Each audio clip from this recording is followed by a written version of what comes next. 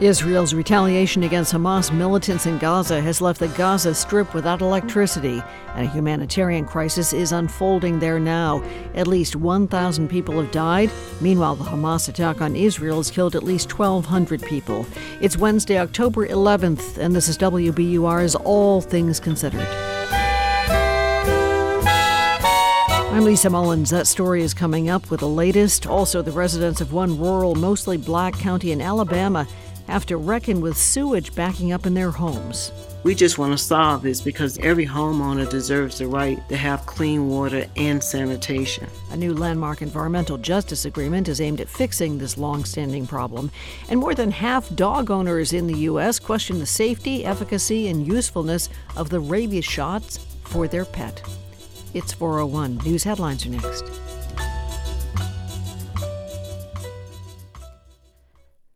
Live from NPR News in Washington, I'm Lakshmi Singh. It's day 5 of air sirens, Hamas rocket fire on Israel, and Israeli airstrikes on Gaza, sending the death toll on both sides of the border surging. More than 2,000 civilian deaths spanning both sides so far. Thousands more children, women, and men injured. And the devastation's coming into clear focus today since Hamas militants unleashed a campaign of mass executions of Israeli civilians Saturday. NPR's Daniel Estrin seeing evidence of bloodshed in the Israeli city of Sderot, where he says the police headquarters there is now gone. This is the scene of a disaster zone, a 24-hour firefight when Gaza militants came in, took over this police station, killed the Israeli police officers inside. Israeli police then came, surrounded it, and there was a 24-hour firefight here. We spoke to one Israeli resident who said the firefight was incredible, but then the sight of an Israeli tank coming through his streets, he never imagined in his wildest dreams he would see. It came in order to completely eviscerate the police station with all of the militants inside. That's Daniel Estrin reporting. Israel has declared a full siege against Palestinian Hamas militants in Gaza, where a humanitarian crisis affecting more than 2 million residents is growing. From Tel Aviv, NPR's Aya Batrawi spoke to NPR's Here and Now about what the siege means for Palestinian civilians. And that means no fuel, no food, no water, no medicine, no electricity entering Gaza. And that is why the main power plant shut down today. And that means hospitals who are treating over 5,000 wounded people. 5,000 treated since Saturday. Secretary of State Antony Blinken's on his way to Israel, show of solidarity with the U.S. ally. He says one of the issues that will be raised is securing the release of Americans who are among the more than 100 people Hamas took hostage. 22 American lives have been lost, and roughly as many Americans are still unaccounted for since the war began. In other news, House Republicans have nominated Majority Leader Steve Scalise to serve as Speaker of the House, narrowly beating out House Judiciary Chairman Jim Jordan.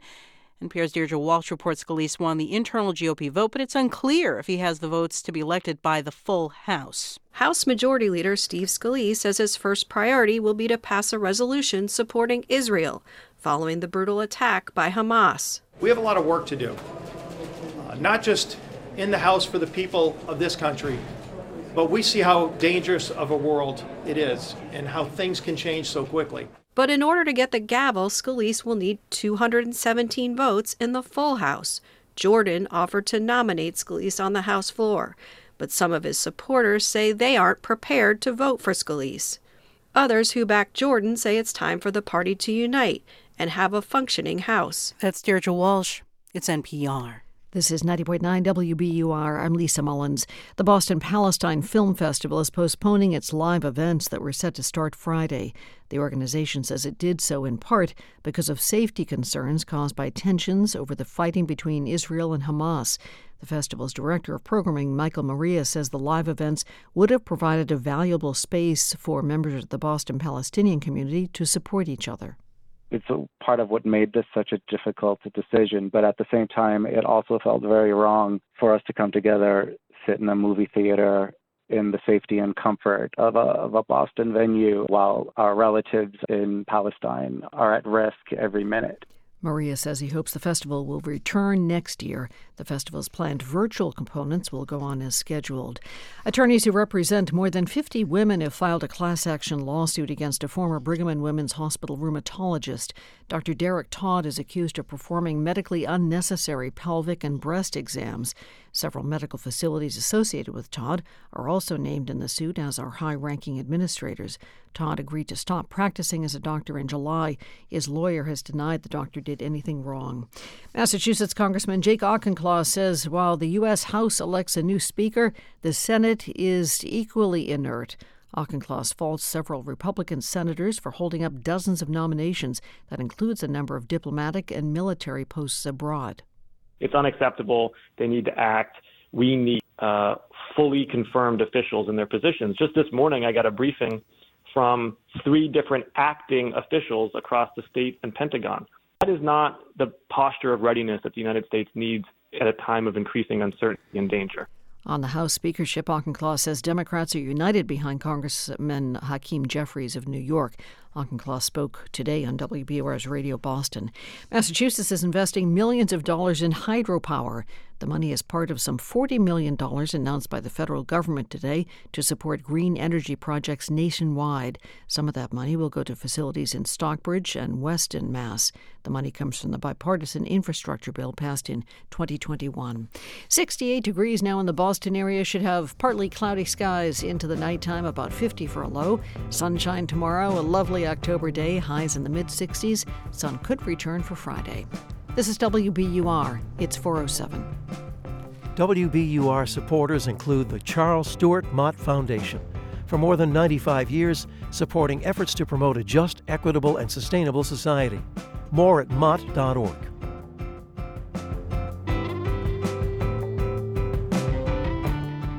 This is All Things Considered from NPR News. I'm Mary Louise Kelly in Washington. And I'm Elsa Chang in Culver City, California. Today is the 5th day of war between the Palestinian militant group Hamas and Israel. More than 1,000 people have died on each side. Palestinian officials say thousands more have been wounded in Gaza, and 250,000 people have been displaced. And Gaza is where we are going to start this hour. Gaza is now cut off from the outside world. There is a full-scale drop down in the telecommunications system. Hisham Mahana is a communication officer at the International Committee of the Red Cross. We reached him today in Gaza before its main power plant shut down. He says that could throw hospitals into crisis. We fear that hospitals may turn into graveyards if they are not fed with electricity. They are now running either on generators or solar systems, which are not enough to maintain them operational. As Israel blocks fuel, food, and water from entering Gaza, the airstrikes continue. Israel says it has hit 2,500 targets in the Gaza Strip. Last night was one of the deadliest and most horrible nights I have ever witnessed.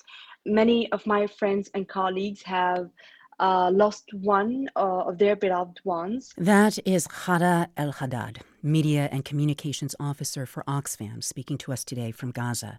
Every night, she and her parents, brothers, sisters-in-law, nieces, and nephews take shelter in her ground floor apartment. We try to calm the children down by telling them stories and telling them that these bombardments are only fireworks, but children, or all like my family children, started to realize that we are lying to them, and these are not sounds of fireworks. About half of Gaza's more than 2 million residents are children under 15. Al-Haddad says she is not certain what's to come with more airstrikes and a possible ground invasion ahead. I cannot imagine what will happen in the following few hours. Am I going to be dead or alive? I really don't know, but I know for sure that I'm afraid.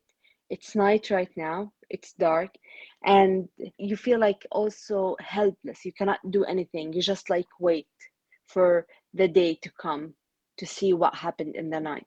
Hundreds of thousands of Palestinians are now sheltering in schools run by the United Nations Relief and Works Agency for Palestine Refugees in the Near East, or UNRWA.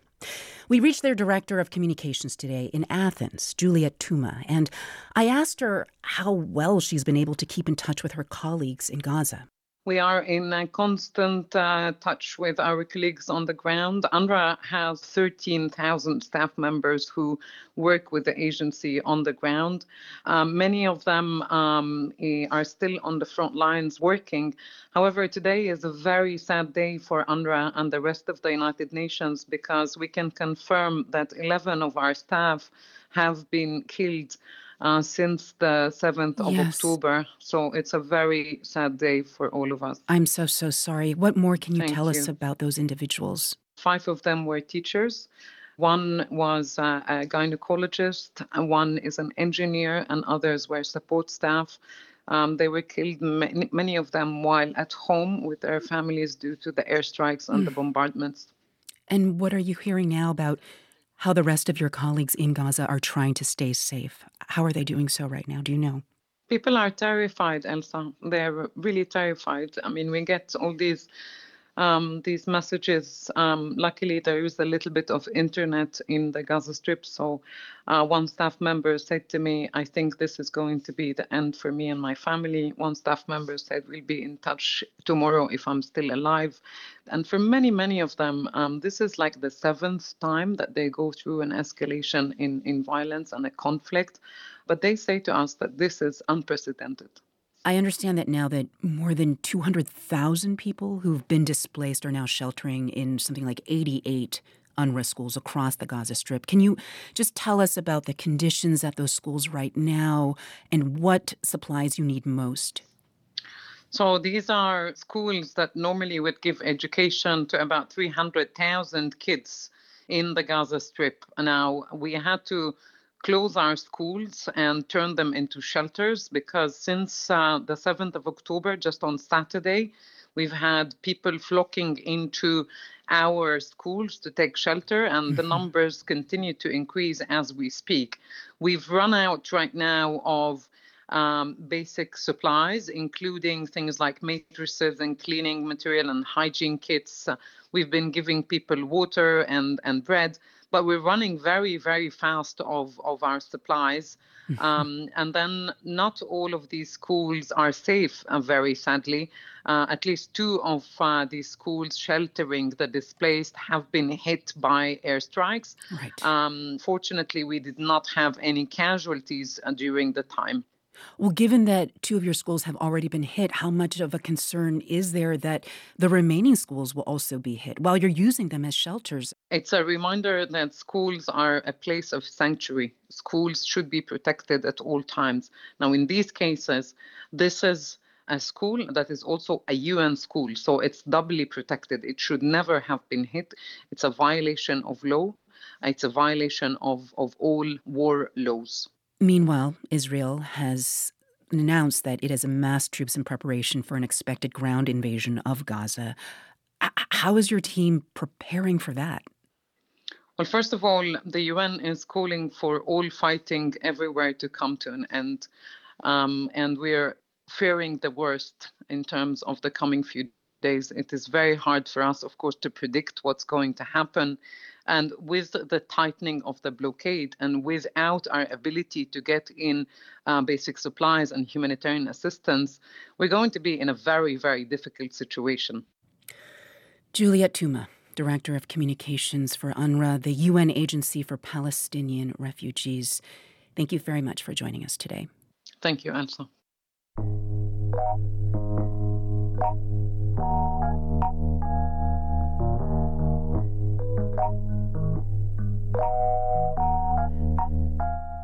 Many people treat their pet dogs like family and raise them in accordance with their own values. A recent paper finds that human vaccine skepticism is making its way into the pet world. NPR's Ping Huang reports. Cindy Marabito runs a pit bull rescue out of her home in Austin, Texas. We're the only raw-feeding, holistic, completely no-kill, 100% pit bull refuge and rescue in the United States. Right now, she has 9 dogs roaming her big backyard near the banks of the Colorado River. Her philosophy is to give low to no vaccines. Why are we giving all these dogs, horses, kittens, cats excessive rabies shots? Health officials say those shots help keep a deadly disease away. In most states, dogs are required to get rabies shots every 3 years. But Marabito is one of many pet owners with canine vaccine hesitancy. According to a recent survey out of Boston University, 53% of U.S. dog owners question if the rabies vaccine is safe, if it works, or if it's useful. Lori Teller is a veterinarian at Texas A&M and former head of the American Veterinary Medical Association. I find it very disturbing. The rabies vaccine has been around for decades, and it is so incredibly safe, especially when you consider the risk of death. Teller says skepticism towards human vaccines has risen with the politics around COVID and the anti-vaccine movement against childhood shots. And I am extremely concerned that we're getting spillover into the veterinary space, particularly because a lot of these vaccines do prevent diseases that are potentially contagious to humans. The disease most worrying for human health is rabies. Ryan Wallace, head of the rabies team at the Centers for Disease Control and Prevention, explains the infection. It's usually almost always transmitted from saliva of an infected animal. The virus gets into the body through a bite wound. It travels slowly up the nerves to the brain, and then it starts replicating rapidly. That's when an animal or a human starts showing signs. It's almost impossible to come back after that. The virus, its goal is to make you act abnormal so it can spread to the next animal. Wallace says 99.9% of humans and animals that get rabies to the brain will die. 100 years ago, rabies was considered one of the most important public health problems in the U.S. Now, it's largely under control. We have shifted as a country from vaccinating dogs at a high rate to get rid of the virus to now vaccinating our pets at a high rate to keep the wildlife versions of this virus from getting into our pets and people. About 5,000 rabid animals get reported each year, mostly bats, raccoons, skunks, and other wildlife. Cindy Marabito from the Pit Bull Rescue says she's never seen a rabid animal. You know, I'm not careless, but I also really don't overly concern myself with being fearful of things that rarely happen. But she says she has seen a dog act strangely after getting a rabies shot. Serious side effects from the rabies vaccine are very, very rare, but seeing that made her wary. Researchers say that while half of dog owners are skeptical of the rabies vaccine, most are still giving it to their pets. The vaccination rate is around 80%, about the same as it was 10 years ago. Still, health officials say the margin is slim. If that 80% rate drops to below 70%, pockets of the country could start seeing more deadly rabies in people and pets. Ping Huang, NPR News.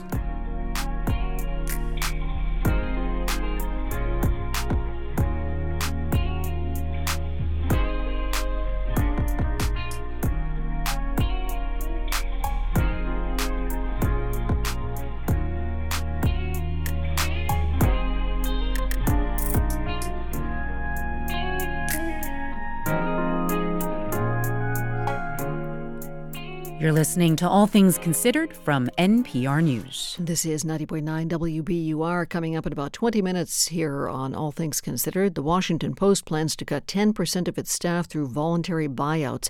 Leaders say the company made mistakes as it projected growth in readership, subscriptions, and ads. That story and much more still to come. We're funded by you, our listeners, and by the Harvard Art Museums with the new exhibition, Objects of Addiction, Opium, Empire, and the Chinese Art Trade, now on view, harvardartmuseums.org. And Stepping Stone, for a future where all students have access to a college education. Learn how you can support Boston students today at steppingstone.org. An up day on the street. The Dow gained about 0.2%, S&P rose 0.4%, and the Nasdaq gained just over 0.7%. A housing advocacy group on Cape Cod is buying a 128-bed nursing home in Dennis. It plans to convert the property in the future to a family shelter. Housing Assistance says the owner of the nursing home approached the group earlier this year. Housing Assistance says for now, the nursing home operator will continue to lease the facility to give it time for its residents to be relocated. This is WBUR. The forecast is coming up. WBUR supporters include the Harvard Institute for Learning and Retirement. Join a vibrant academic community. Enjoy in-person, peer-led courses on their Cambridge campus, speaker events, special interest groups, and more. Apply by October 25th to start in February. To learn more, visit their website, the Harvard Institute for Learning and Retirement. Some sunshine, some clouds around. Should have partly cloudy skies into the nighttime, about 50 for a low. Sunshine tomorrow, should be a beautiful day with highs in the mid-60s. 68 degrees now in Boston at 4:20. Support for NPR comes from this station and from Indeed, designed to be an end-to-end hiring solution for businesses of all sizes to attract, interview, and hire candidates, all from a single platform. Learn more at Indeed.com/NPR. From BritBox, streaming new and familiar British comedies starring Greg Davies, David Tennant, Ricky Gervais, Chris O'Dowd, and others. Available at BritBox.com/NPR. And from the sustaining members of this NPR station.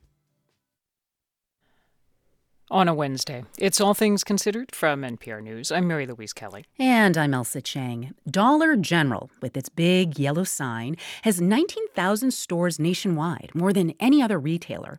80% of those are in small towns. And now, Dollar General is pairing up with a mobile clinic operator for an experiment to bring health care to rural residents.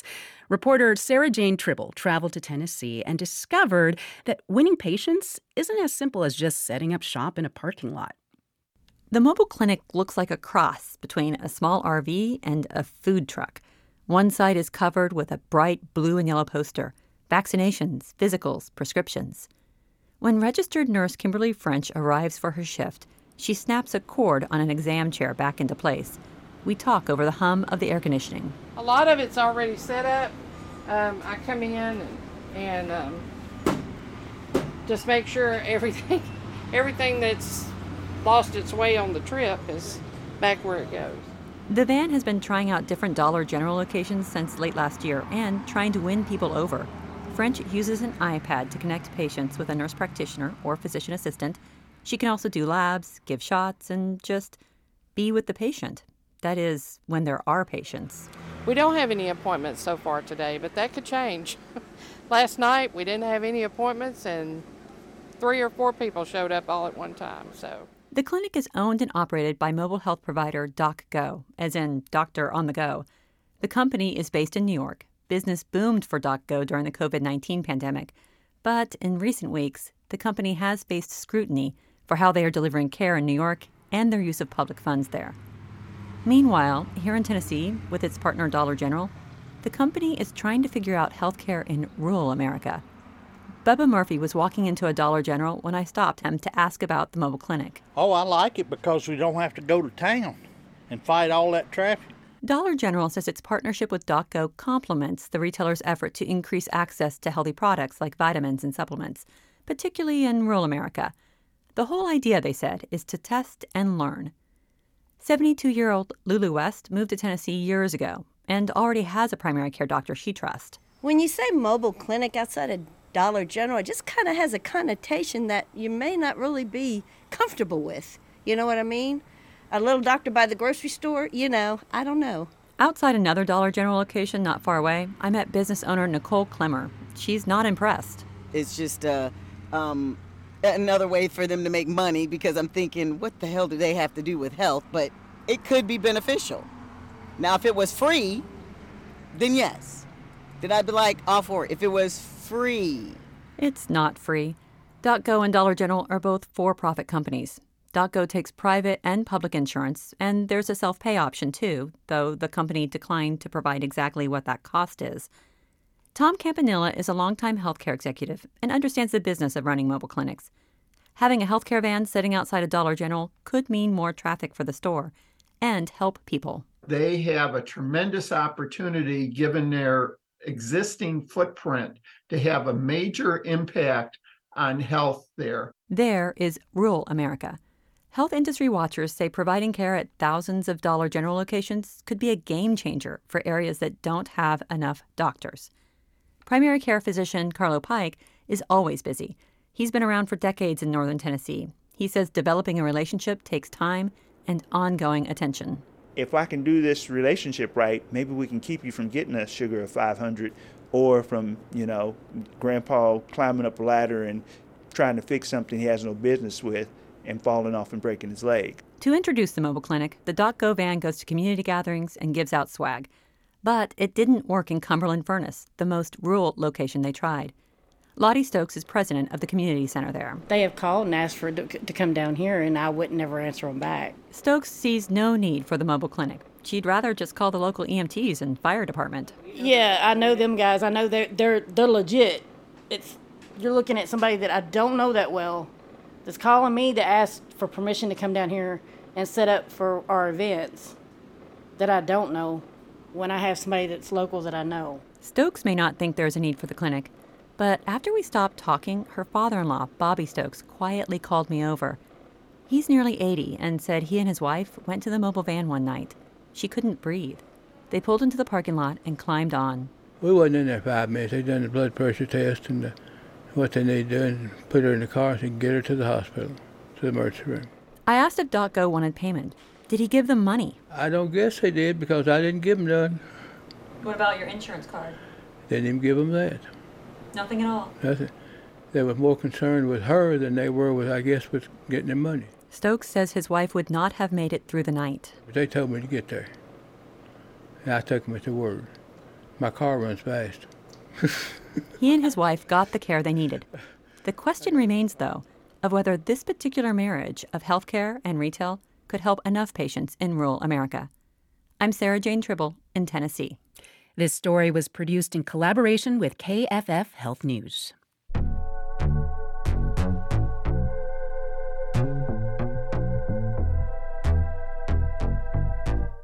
Birkenstock has clogged its way to becoming a publicly traded company valued at about $8 billion. It kicked up quite the stir on Wall Street, as NPR's Alina Selyuk reports. Stock traders don't really get to do this, but today, everyone here on the floor, myself included, is wearing Birkenstocks. That's Trinity Chavez, an anchor for the live feed from the New York Stock Exchange.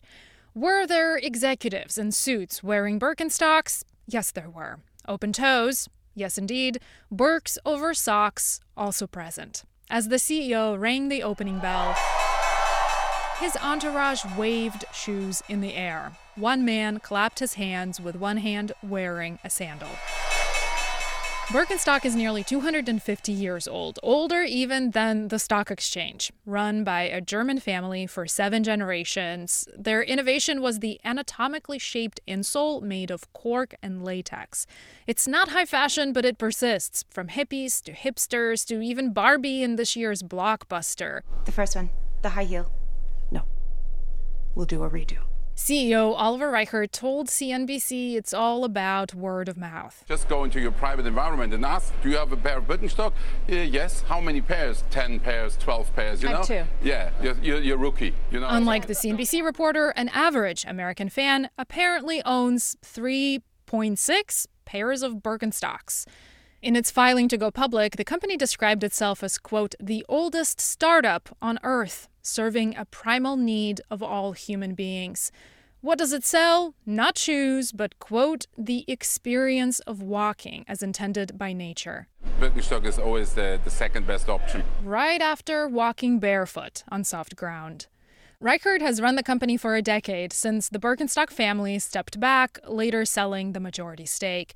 Why is he taking the company public now? Maybe because the markets are ready, or maybe, as he wrote to investors, quote, everything has to change so that everything stays the way it is. Alina Selyuk, NPR News. And a note, despite the enthusiasm, Birkenstock shares finish the first day down more than 12%.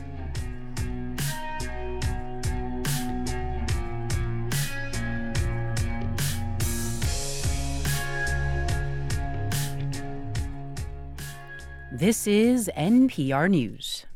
Coming up on WBUR's All Things Considered, Israeli civilians are living under the protection of the country's advanced missile defense system known as the Iron Dome. But how does it work? That story coming up in the next half hour of All Things Considered. Also coming up, a Palestinian man living in Massachusetts is hoping for word from his parents and siblings who live in Gaza. Our conversation with him in the next hour, so please keep listening. This is 90.9 WBUR. It's 4:30. We're funded by you, our listeners, and by Blue Cross Blue Shield of Massachusetts. Medicare plans for every lifestyle and budget. Visit bluecrossma.com/go. MathWorks, creators of MATLAB and Simulink, sponsoring Discovery Museum's more than 2,500 traveling science workshops for Massachusetts schools. And Ocean State Job Lot, whose charitable foundation strives to make a positive impact on its communities. More at oceanstatejoblot.com. I'm Scott Tong. Our look at the history of guns in America continues. We explore the link between gun culture and the slave trade. Slavery was a fact in every single colony, and of course it was concentrated in the southern colonies. And slavery doesn't work without a weapons gap. That's Here and Now, listening in tomorrow at noon on 90.9 WBUR.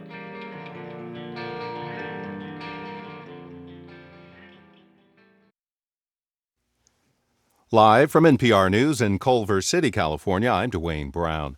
President Biden spoke with Israeli Prime Minister Benjamin Netanyahu again today as the administration pursues more aid for its ally and warns that the number of American deaths in what has become a war between Israel and Hamas could go up. White House National Security spokesman John Kirby told reporters that the parameters for an additional funding request to Congress have yet to be finalized, but says Washington can continue to support both Israel and Ukraine. We are in active conversations with members of Congress about additional funding for Ukraine and for Israel. And it's critical, again, that we believe Congress sends a clear message to Putin, sends a clear message to the Israeli people that the United States continues to have their back. President Biden pledged to support Israel after Saturday's surprise attack by the Palestinian militant group Hamas. Meanwhile, France is chartering a plane to bring its citizens from Israel back home.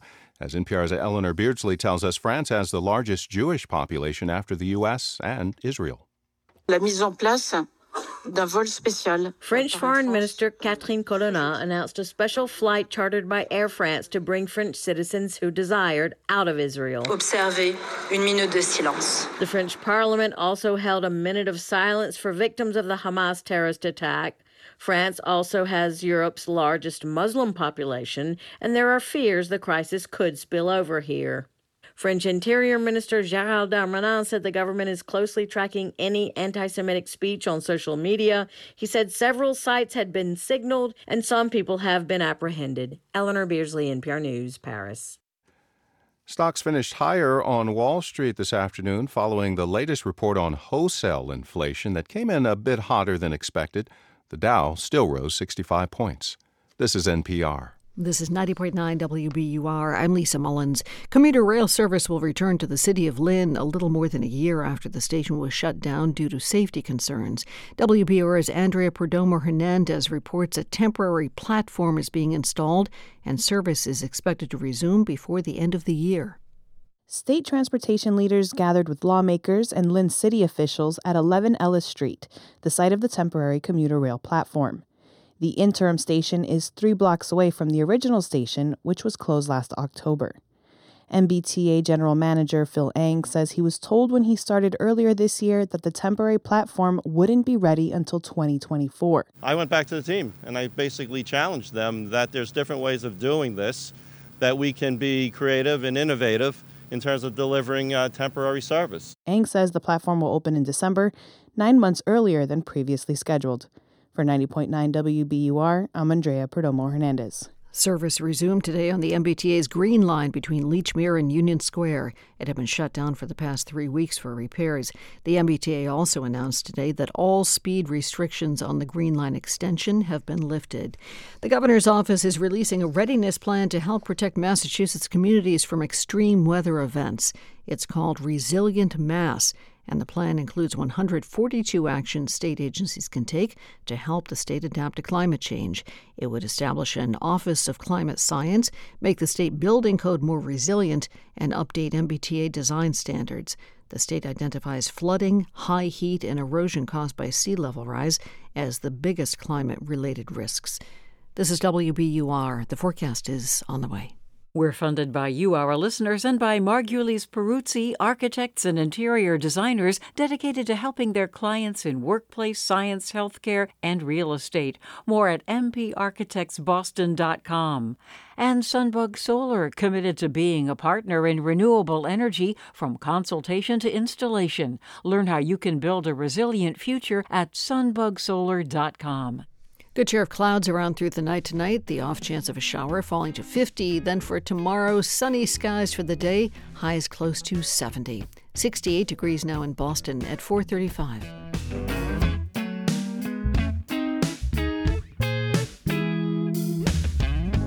Support for NPR comes from this station and from Melville Charitable Trust, committed to ensuring all people have a safe, stable, and affordable home that allows them to thrive. Information about ways to prevent and solve homelessness is at melvilletrust.org. From the Doris Duke Foundation, which aims to support the well-being of people and the planet for a more creative, equitable, and sustainable future. And from the Public Welfare Foundation, committed to advancing transformative youth and criminal justice reforms. This is All Things Considered from NPR News. I'm Elsa Chang in Culver City, California. And I'm Mary Louise Kelly in Washington. A landmark environmental justice agreement is aimed at fixing long-standing sanitation issues in a rural, predominantly black Alabama county. Residents say help has been slow to come, but they hope new federal pressure will change the dynamic. NPR's Debbie Elliott reports. As Ruby Rudolph walks around to the back of her brick ranch house in Whitehall, Alabama, there's a noticeable stench. You smell that? Did you smell that? That came from over there. There's mine's right there. I don't even come back here no more. Her septic system is failing, so when it rains, raw sewage backs up into her bathroom. And the bathtub is there in the first place to show up. Here on Gardenia Street, most of the neighbors have on-site septic tanks for sewage disposal. They're common in the countryside where there might not be enough customers for a municipal sewage treatment plant to be feasible. But the septic tanks here are failing. Some are old and others are sinking or have completely collapsed. Rudolph says she's tried getting the tank pumped out and the pipes repaired, but sewage still backs up. And can you imagine going in your bathroom to take a bath and your water is not going out of your sink or out of your bathtub and it's backed up with waste out of our body? And it's terrible. Lowndes County is in the heart of what's known as the Black Belt, a rural agricultural region in West Alabama named for its rich black soil and known for its largely black population. It was called Bloody Lowndes because of racial violence during Jim Crow and was at the center of the 1960s voting rights movement. Marchers between Selma and Montgomery would camp overnight in tent cities here. Now, Lowndes County is at the forefront of an environmental justice case that could establish sanitation access as a civil right. Ruby Rudolph, who's 75, says it's about time. Sanitation should be a right no matter what. The U.S. Justice Department intervened after several groups filed a complaint under the Civil Rights Act alleging racial discrimination in the way the state funds wastewater infrastructure. The Environmental Protection Agency has also opened a civil rights probe. Lowndes County native and community organizer Stephanie Wallace says in Alabama, poor black people are the last to get help. If you go around to these different predominantly black communities, you see the same problems. Raw sewage on the ground, no access to funding to fix the problem. She's come to Gladys Mall's home in the unincorporated Hicks Hill community. Mall says the land has been in her family for generations. I've been in this trailer 30 years. My great-grandmother's house was actually built here. That house originally had a septic system, but it's crumbling and doesn't work. So Moll is doing what's known as straight piping. A long white PVC tube runs along the ground from her trailer, emptying waste into a pasture out back. If I use the bathroom, it's going to come up right there. But that's where it goes out right there. Moll says she can't afford a new system, which would cost around $10,000. Looking up and down her road, she counts 7 neighbors in the same plight. Before it was like a hush-hush thing because nobody talked about it, because everybody was scared of being fined and going to jail for it. Because the law is you have to have a separate system. But now an interim agreement between the Justice Department and the Alabama Department of Public Health prevents the state from punishing people who are not in compliance. We are taking action to find out what the problem is, where the problems are, and how we can connect people with resources to repair their systems. Dr. Karen Landers is the chief medical officer with the Alabama Department of Public Health. She says having the federal government involved opens up resources under the American Rescue Plan Act. But she rejects any implication that the state was discriminating against poor black residents. There was no finding against the Alabama Department of Public Health as doing anything wrong or taking any action against people that was discriminatory in any way. This was a voluntary agreement between the department and the DOJ. Landers says the state is currently developing a survey to reach Lowndes County's roughly 10,000 residents. Environmental activists are hopeful the agreement can serve as a national model for sanitation equity. I think Lowndes County was just the canary in the coal mine. Catherine Coleman Flowers is the founding director of the Center for Rural Enterprise and Environmental Justice, one of the groups that filed the civil rights complaint against Alabama. She grew up in Lowndes County and has been pushing for better infrastructure for decades. Flowers wrote the book Waste, One Woman's Fight Against America's Dirty Little Secret. It's more than systemic racism. I think that it is actually systemic discrimination against rural communities that's underlining it. I think that rural communities across the U.S. are suffering from the same problem. People just didn't talk about it. Flowers says climate change is bringing it to the forefront with rising water tables and intense storms that push more water through sewage systems.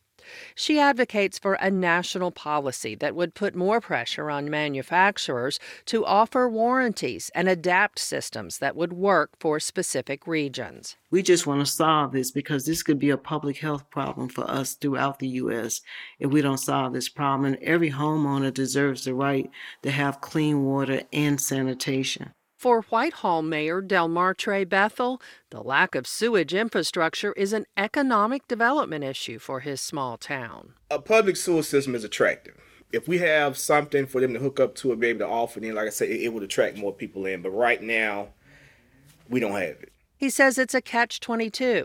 With little more than a dollar store to generate tax revenue, he doesn't have the resources to build a public sewer plant that residents could afford. Bethel, who is 30 and serving his first term as mayor, says he's been surprised and disheartened by some of the debate around solving the raw sewage problem.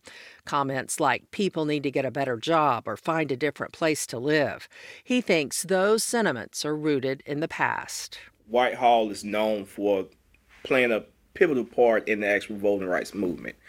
And so when Lowndes County want help, it's a lot of pushback because of that movement. An attitude of you got the political power you wanted, now solve your own problems. But he's optimistic that having the Justice Department involved can help, and he's working now to urge people to be patient and trust the process. That's going to be a big lift, says Whitehall resident Ruby Rudolph. Our black people are just so used to not getting things through the state or the state helping them. So a lot of them just don't bother. State health officials acknowledge the generational trust issues and say they're working with local pastors and other community leaders to foster a better relationship. Debbie Elliott, NPR News, Lowndes County, Alabama.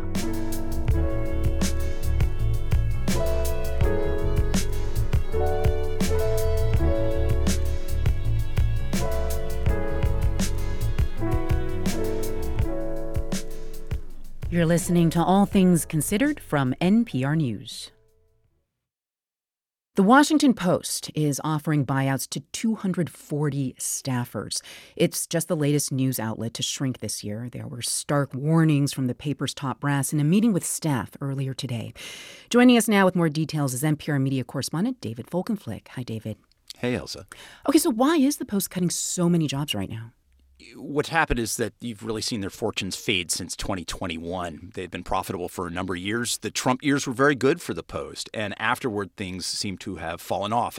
Digital ads fell by more than 30%. Their subscriber base peaked at close to 3 million, and now it's down to about 2.5. This was a paper that flourished in the Trump years. It appears to have floundered once he was out of office. A tough blow to a paper that really investigated then President Trump and his presidency, but also has been, covering so many vital issues so intently since. I think one thing that news executives there are citing is that news fatigue is hitting all media, but the Washington Post as a paper identified with covering federal issues has been hit particularly hard. Mm-hmm.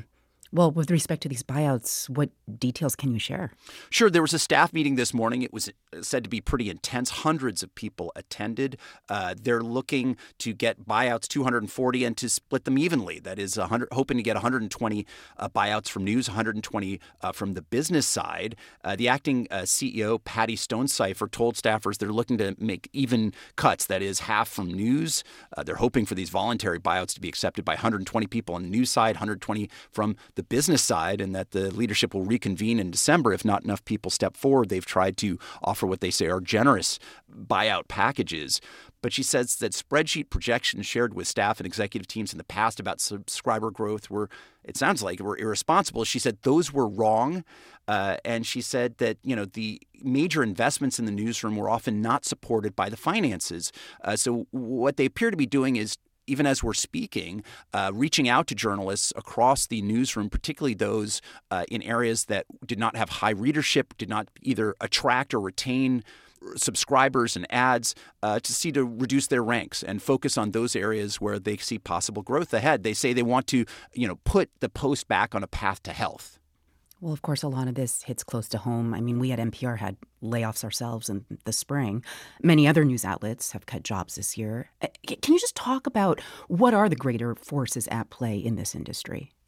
Sure. Look, when I covered and talked to on this program and others on our network about what happened earlier the year to us, we lost roughly 10% of our colleagues in deep cutbacks. And I talked about this seeming collapse of advertising on podcasting. You saw this at Gimlet, Spotify, Vox, New York Public Radio in recent days, all hard hit. But I think I kind of have to recast my thinking. You have to look at this as a larger phenomenon and blow happening to news media more generally. 13% of the LA Times workforce gone. This will be, if you take into account earlier job cuts in recent months, the Washington Post, over 11% there. All these things are pullbacks of ads in major cases in anticipation of a recession that has yet to arrive and yet has been covered significantly in these media companies. We've seen inflation go down. We've seen the job fronts, repeatedly good news, but there's been a pullback in advertising. People, more broadly in the media are not spending on those ads. And so you're seeing news organizations reliant on them hit pretty hard. That is NPR's David Folkenflik. Thank you so much, David. You bet.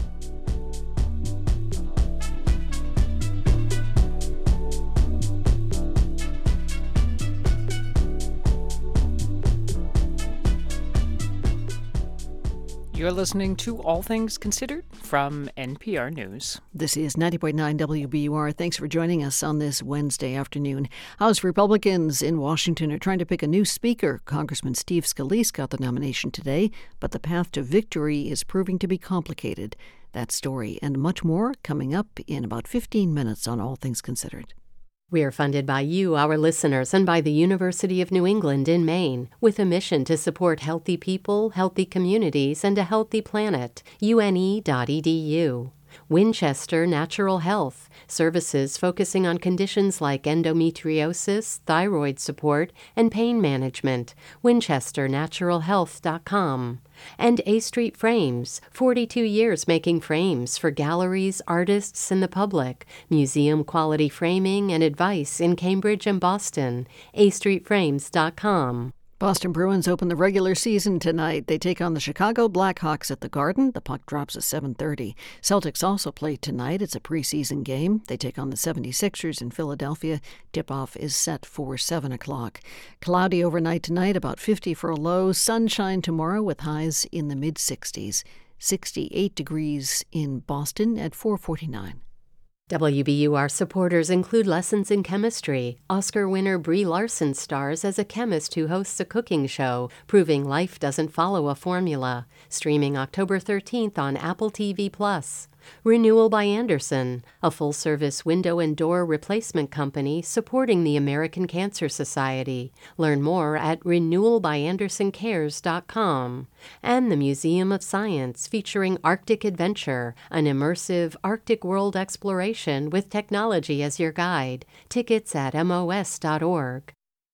Scientists are harnessing artificial intelligence in the laboratory. It saves time and resources, but what's lost? The previous, 100 years of science really had to do with a lot of serendipity and a lot of trial and error. The pros and cons of AI-assisted research on the next morning edition from NPR News. Listen again tomorrow morning on 90.9 WBUR. This is All Things Considered from NPR News. I'm Mary Louise Kelly. And I'm Elsa Chang. Some of the ways in which Hamas initially attacked Israel on Saturday, that is, taking down communications towers with improvised explosives, paragliding over the border, and gunning down civilians, subverted one of Israel's strongest defenses, its Iron Dome. First deployed in 2011, the Iron Dome is a network of radar detectors and missile launchers that work together to intercept incoming rockets. Iron Dome is just one piece of a multi-layered set of systems that the Israelis have, but the Iron Dome in particular is kind of the poster child. That's Tom Carrico. He directs the Missile Defense Project at the Center for Strategic and International Studies. Now, there are three parts that make the Iron Dome work. First, there's the radar. When a rocket is launched into Israel, the system detects it and collects data on its flight path. Next, that information is sent to a computer that calculates where that rocket is going. For rockets and artillery, for ballistic missiles, it's fairly predictable. So if you see something traveling on a particular arc, you kind of know where it's going to be going on the rest of its trajectory. You also know where it's going to end up. Carrico says if the system calculates that the rocket is going to land in a populated area, it activates the last piece of the system, the launcher. When it is told to fire by this somewhat automated system, the first thing that you would see is a Tamir missile coming at it with a good bit of flame and noise. And then, traveling off toward the trajectory of the threat, and then maneuvering and positioning itself to come at the threat from just the right angle and then detonate to destroy it. Now, the system is expensive. Each missile the system launches costs around $40,000, and the U.S. has poured billions of dollars into its development. But it's also highly effective. Israeli officials say the Iron Dome has been 90 to 97% effective in recent years, and that it has helped save lives against Hamas rockets that have been fired since Saturday's offensive started.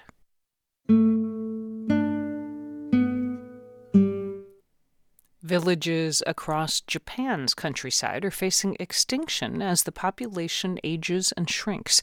NPR's Anthony Kuhn visited Japan's most aged village, where most residents are over age 65. He reports on the village's efforts to attract young people to reinvigorate it. About 70 miles northwest of Tokyo, a river runs through mountains with forests of cedar and bamboo. A winding road parallels the stream and passes through the village of Nanmoku. The road brought 24-year-old Satomi Oigawa here from Tokyo a year ago after she graduated from college. I wanted to be self-sufficient, and I value interaction with other people. I felt like my relations with people in Tokyo were too shallow and broad. So from a young age, I really wanted to live in the countryside. Most Japanese, though, are moving the other way. The population here has shrunk from 11,000 in 1955 to about 1,500 today. At that rate of decline, there could be nobody left in just over a decade. The village is on the cutting edge of Japan's rural depopulation, a trend other nations in Asia and Europe are following. The number of Japanese over the age of 100 is at a record high. New births are at a record low. But where others see a dilapidated, declining village, Oegawa sees potential. This is mottainai. Mottainai is a Japanese philosophical concept that says we should waste nothing and get every bit of value out of what we have, whether it's time, space, things, or people. Oegawa pursues this goal working for the village government, matching abandoned homes with potential new residents. She's found an entrepreneur to convert an old silk factory into an Airbnb, and she's looking for someone to take over an abandoned konjac starch factory and adjacent home. The home's tatami straw mats are tidy but dusty. A clock on the wall is frozen at 5 minutes to 5. Everything about this house is part of the village's history. I'm very happy to see people who want to move here connect with the village residents' memories. Beneath Nanmoku's weather-beaten surface, there's an undercurrent of genki, the Japanese term for vigor or vitality. It comes from both enterprising newcomers like Oegawa and from tenacious elderly residents like Hachiro Koganezawa. Oegawa drives up a steep mountainside to visit Koganezawa. He picks some cucumbers and peppers and puts them in a bag for her. He's still farming flowers and vegetables at age 90. Because of the farmer's spirit, we don't retire. That spirit that we work until we die has been planted in us for generations. Koganezawa says that life in Nanmoku has become more convenient, but there are fewer people around to live it. There's now a road that goes up the mountain, but there's nobody there to farm it. A survey conducted in 2018 found that Nanmoku's elderly walk faster, grip stronger, and suffer less dementia than seniors in other parts of the country. But if it's to remain on the map, the village must attract more young people and increase the birth rate. Mayor Saijo Hasegawa has seen some years where not a single baby was born in the village. Central and Nanmoku village governments offer incentives to lure young residents, but there are few jobs for them to do. Despite that, Hasegawa aims to stabilize the village population in 15 to 20 years' time. By then, the village's population is expected to be around 800, about half its current size.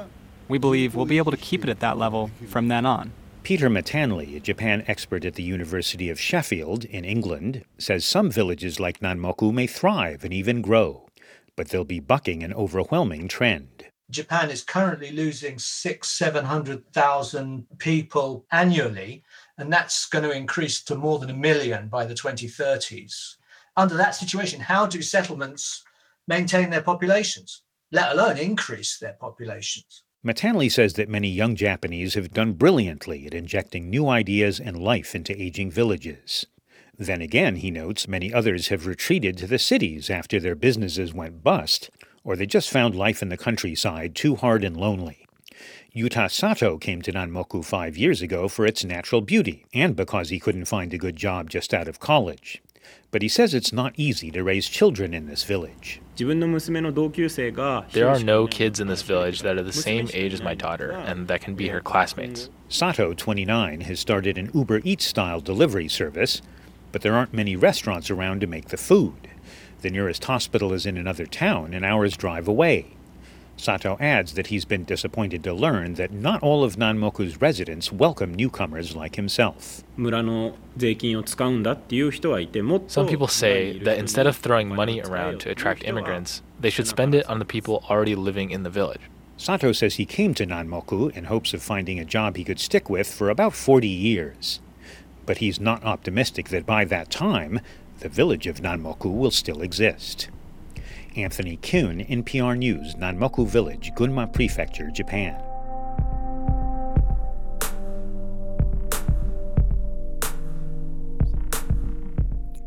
You're listening to All Things Considered from NPR News. Support for NPR comes from this station and from Workday, committed to helping organizations adapt to change, using real-time data to uncover insights, stay decision-ready, and prepare for whatever's next.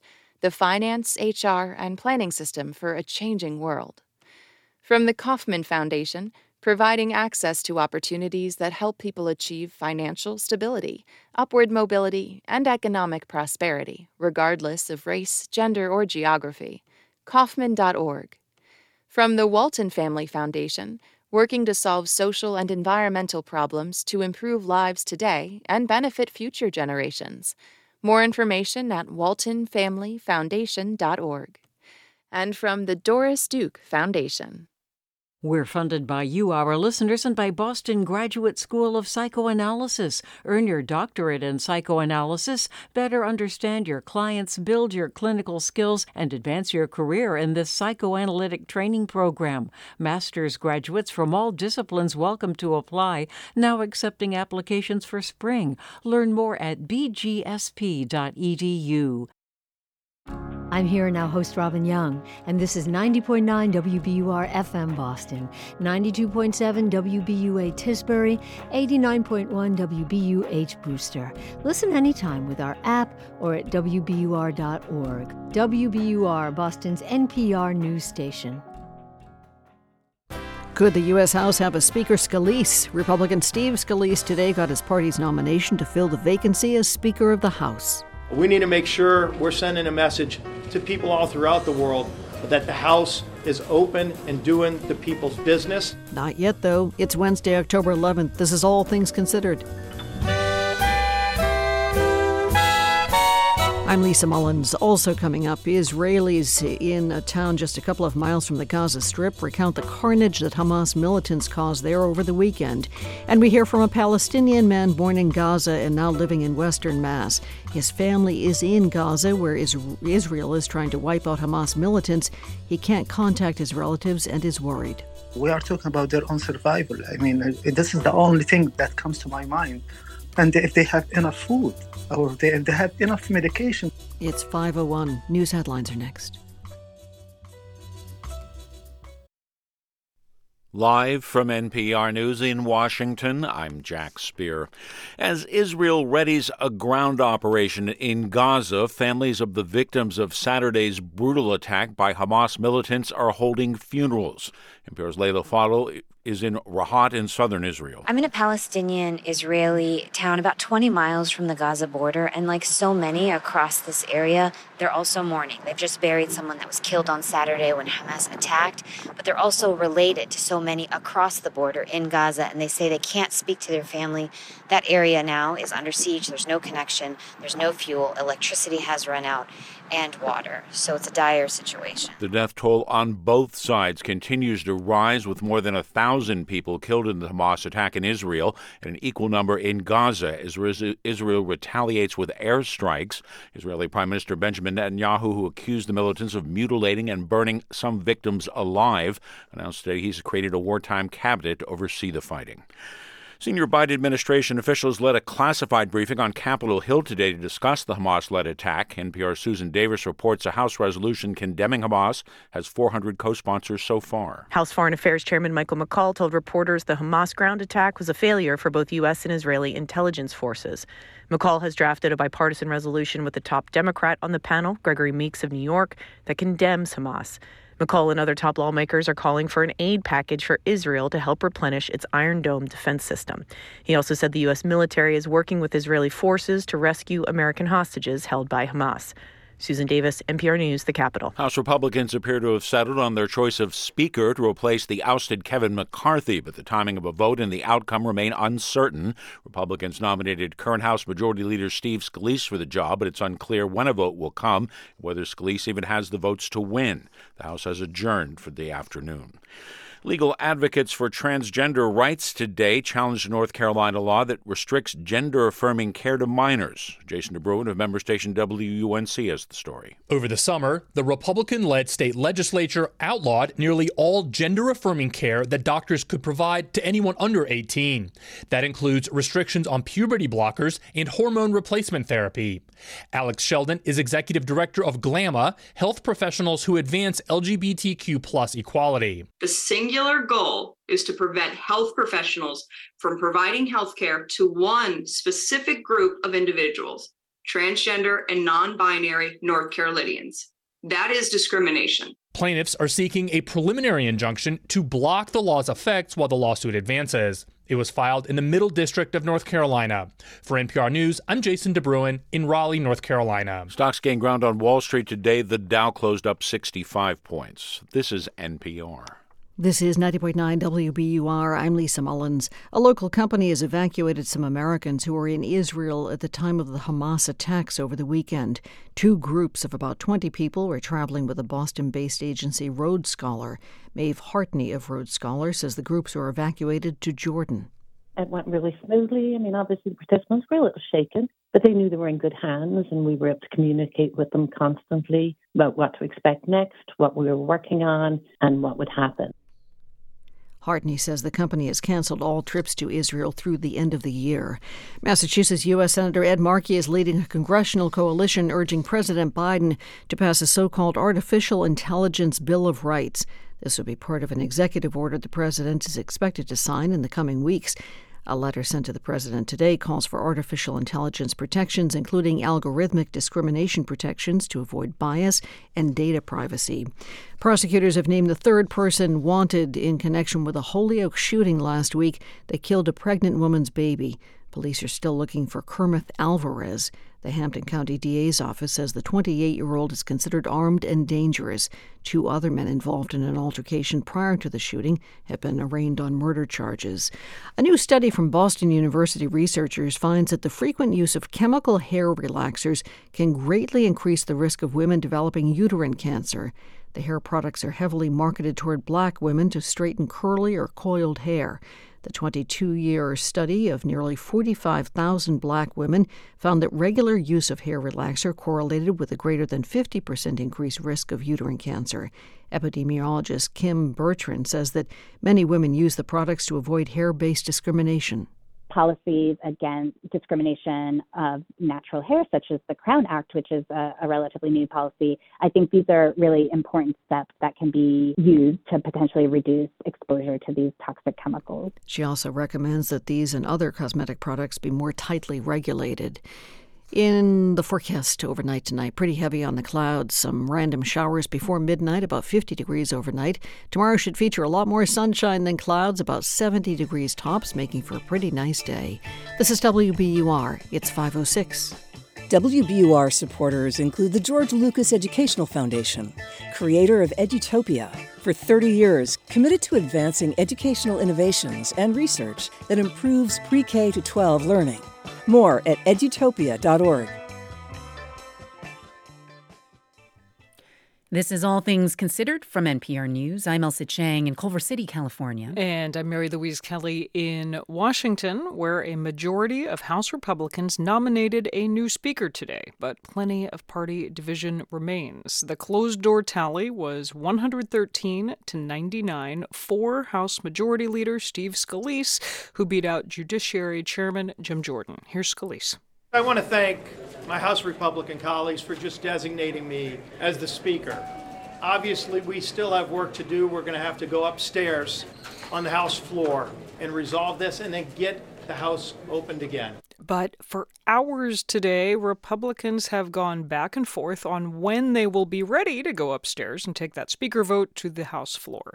NPR congressional correspondent Claudia Grisales has been following all of this. Hey there. Hi, Mary Louise. So I know you were there as Republicans took this vote. They were behind closed doors today. They nominated a new speaker. What did they say when they finally opened those doors and left the meeting? Right. It was quite the rush. Republicans left the meeting still pretty divided. Some were ready for Scalise to take over as Speaker and turn the page on this tumultuous chapter for their conference. For example, I talked to Tim Burchett of Tennessee. He was one of those who voted to oust former Speaker Kevin McCarthy. He voted for Scalise, but at the same time, he's unclear when the conference would get on the same page. And some who supported Judiciary Chairman Jim Jordan, such as freshman Republican Max Miller of Ohio, were visibly upset after the results, saying they would continue to vote for Jordan. And then we saw other members, such as Chip Roy of Texas, post on social media their frustration that the conference would try to rush this to the floor with the vote as close as it was. What about Jim Jordan himself? Has he conceded? Well, my colleague Deirdre Walsh reports that after the meeting, he said he plans to vote for Scalise on the floor of the House, and he's encouraging his colleagues to do the same. But it was clear from a new flurry of closed-door meetings with House Republicans today that followed this nomination that there's still a lot of work to do to convince Jordan's supporters to vote for Scalise instead. So I'm just trying to keep up here. There is still a possibility that they will vote on the House floor today? There is, but it seems that it is shrinking as the day goes by. That was the original goal, and Acting House Speaker Patrick McHenry earlier today expressed optimism that they could.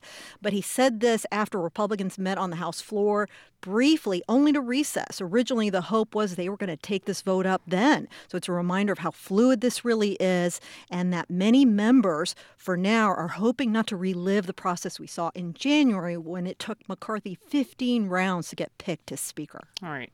Well, tell us more about the man of the hour, this hour at least, Steve Scalise. Who is he? This hour, right. He is the second-ranking Republican in the House. He's well-liked. He's also faced a series of personal challenges. For example, he was injured in the 2017 mass shooting during a House Republican baseball team practice in Alexandria, Virginia.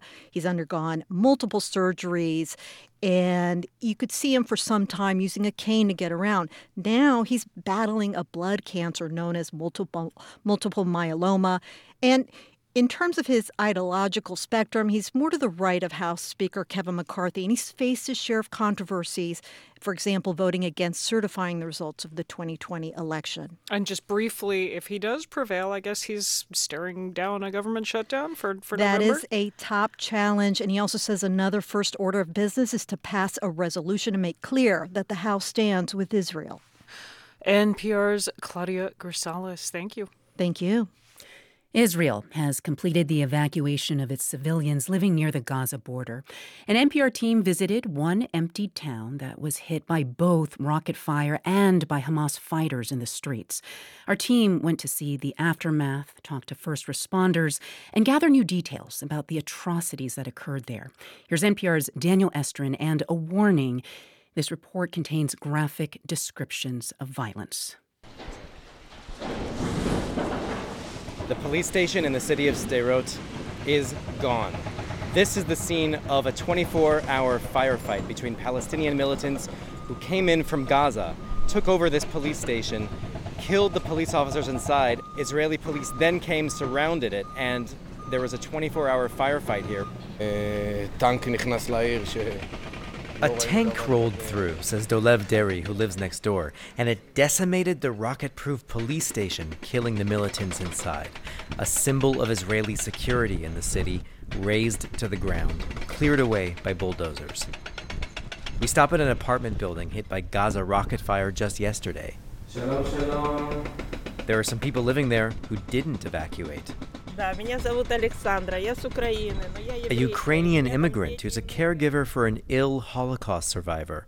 So one woman from a country at war taking care of a survivor of another war in a country fighting a new war.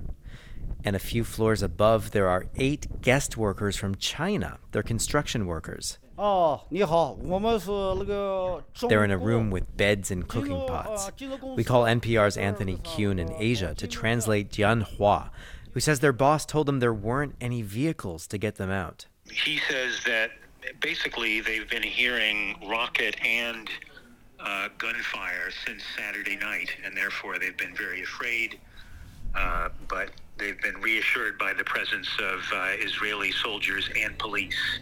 This city of about 35,000 is about half a mile from the Gaza border. You can hear the booms of the fighting.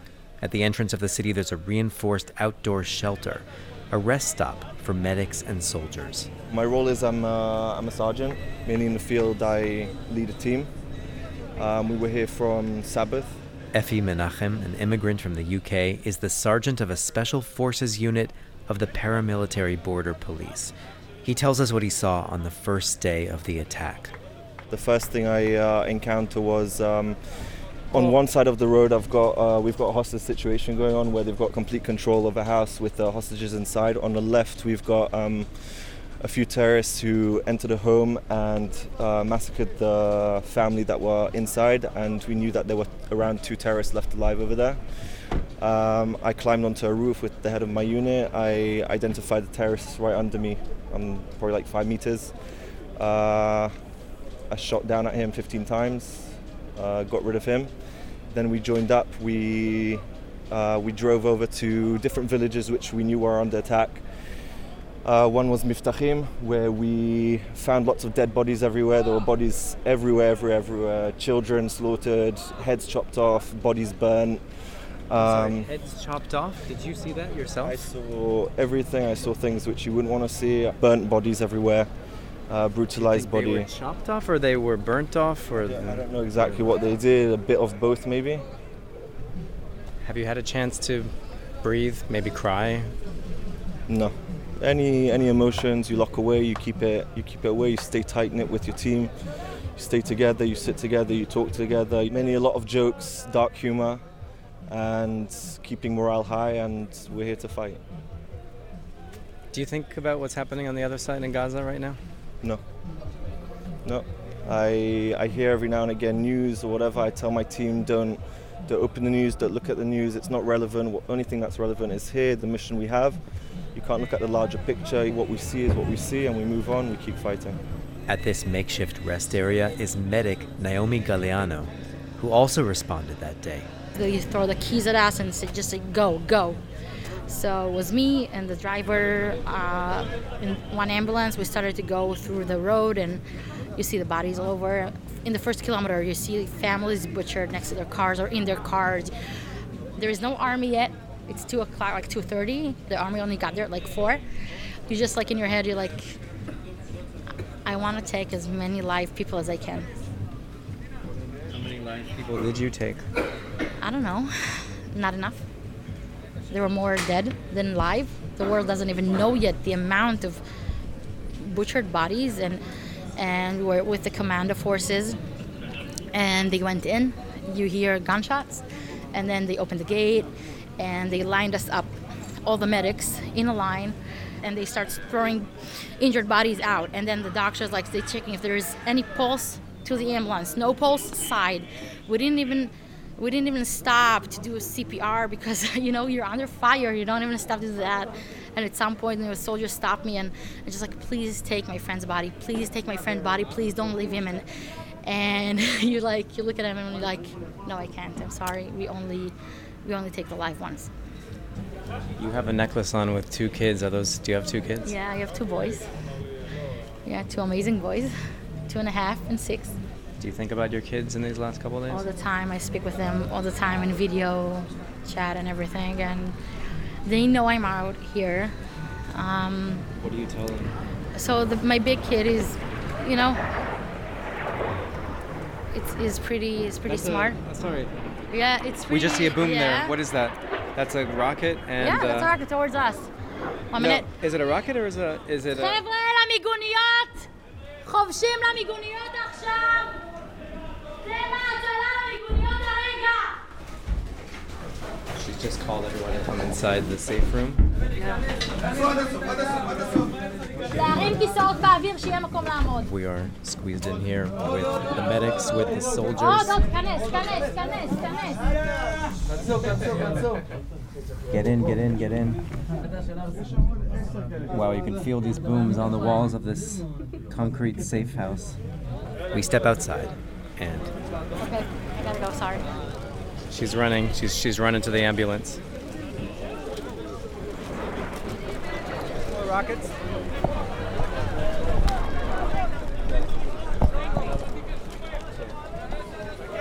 They speed away in their ambulance as the war rages on its 5th day. Daniel Estrin, NPR News, Sderot.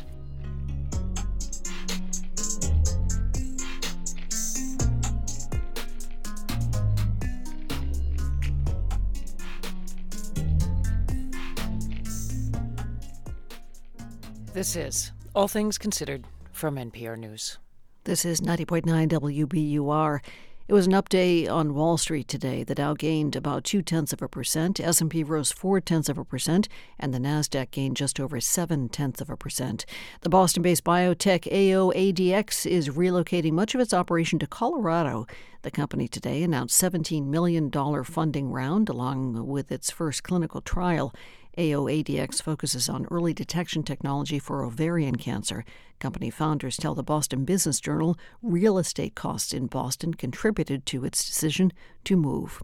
This is WBUR.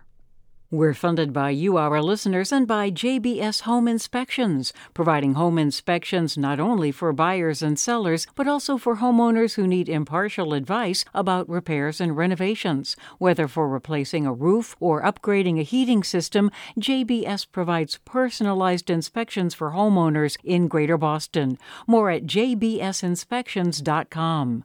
Boston Bruins begin their centennial season tonight at the Garden. They don't look that old. They'll be hosting one of the other original 6 teams in the NHL, the Chicago Blackhawks, 7:30 start time. Celtics are still in preseason play. They're out in Philadelphia tonight to take on the 76ers. The forecast is coming up. We're funded by you, our listeners, and by McLean Hospital. For expert research-based psychiatric care, turn to McLean. Leading clinicians treating depression, anxiety, addiction, and more. Innovative care from specialists dedicated to improving lives.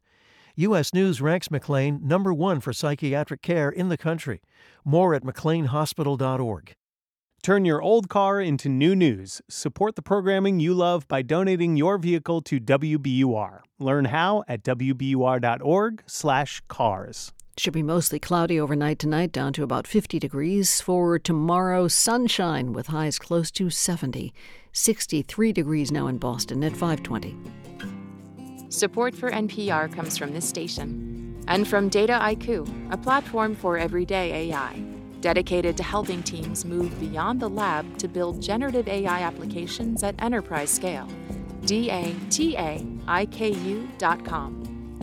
And from Procter & Gamble, maker of Metamucil, a fiber supplement containing psyllium, a plant-based fiber for trapping and removing waste in the digestive system, designed to be taken every day. More at metamucil.com. This is NPR. From NPR News, this is All Things Considered. I'm Elsa Chang. And I'm Mary Louise Kelly. Today, the 6 conservative members of the Supreme Court seemed likely to dash Democratic hopes for a chance to win a second congressional seat in South Carolina. At issue was the way the Republican state legislature drew new congressional maps after the 2020 census. NPR Legal Affairs correspondent Nina Totenberg reports. Today's case was particularly important because race and partisanship so often overlap, particularly in racially polarized states like South Carolina. And while the court has previously said that partisan gerrymanders do not violate the Constitution, it's also said that racial gerrymanders do. Specifically at issue in today's case was the way the GOP legislature evened out the population between Congressional District 1, CD1, which encompassed Charleston County and had 88,000 too many voters, and the neighboring CD6, represented by the state's only black congressman, which had too few voters. Now, you might think that the easy solution would be to move the excess voters from CD1 to CD6. Instead, though, the GOP plan chopped up Charleston County, stripping from CD1 almost all of the city of Charleston and ending its 120-year history as the anchor for the district. The NAACP promptly challenged the GOP redistricting, and a 3-judge district court, after an 8-day trial, concluded that the plan was an unconstitutional racial gerrymander that targeted black voters in order to achieve a safer Republican district.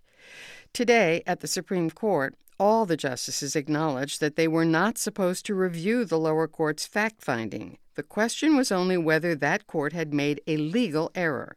So when John Gore, representing the Republican legislature, kept pointing to the lower court's factual findings, an exasperated Chief Justice Roberts asked, if I could move to 30,000-foot perspective, how do you understand what we're supposed to do in evaluating clear error? After all, said Roberts with a large gesture, there are vast appendices in this case.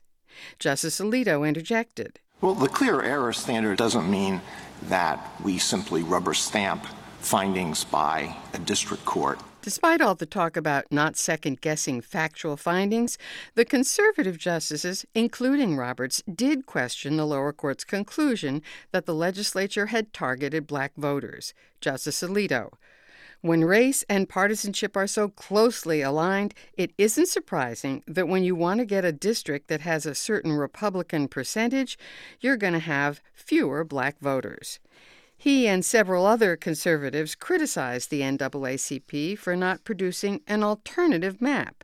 NAACP lawyer Leah Aden maintained that the black voters had produced something better than an alternative map, unrebutted evidence that race was the predominant factor in determining who was moved out of the district. Justice Kagan followed up on that. 69% of white Democrats remained in the district, whereas only 51% of black Democrats did. Black Democrats and white Democrats are not being treated the same way, that black Democrats are being excluded for the district at a far greater proportion. Justice Jackson: what kind of proof is needed here? A smoking gun? But the conservatives weren't buying it. Justice Gorsuch stressed the legal presumption that the legislature had acted in good faith, and he, like Justices Thomas and Alito, questioned why the NAACP had not presented an alternative map. Justice Kavanaugh pointed to the complicated political trade-offs in the redistricting, and Justice Barrett, too, seemed skeptical of the NAACP argument. A decision is expected later in the term. Nina Totenberg, NPR News, Washington. Inflation is hitting many parts of the economy, and now that includes Girl Scout cookies. That's right, a box of Do-Si-Dos will soon cost more dough in many parts of the country. And if you like s'mores, well, you might have to pay some more. The one and only NPR's Scott Horsley reports.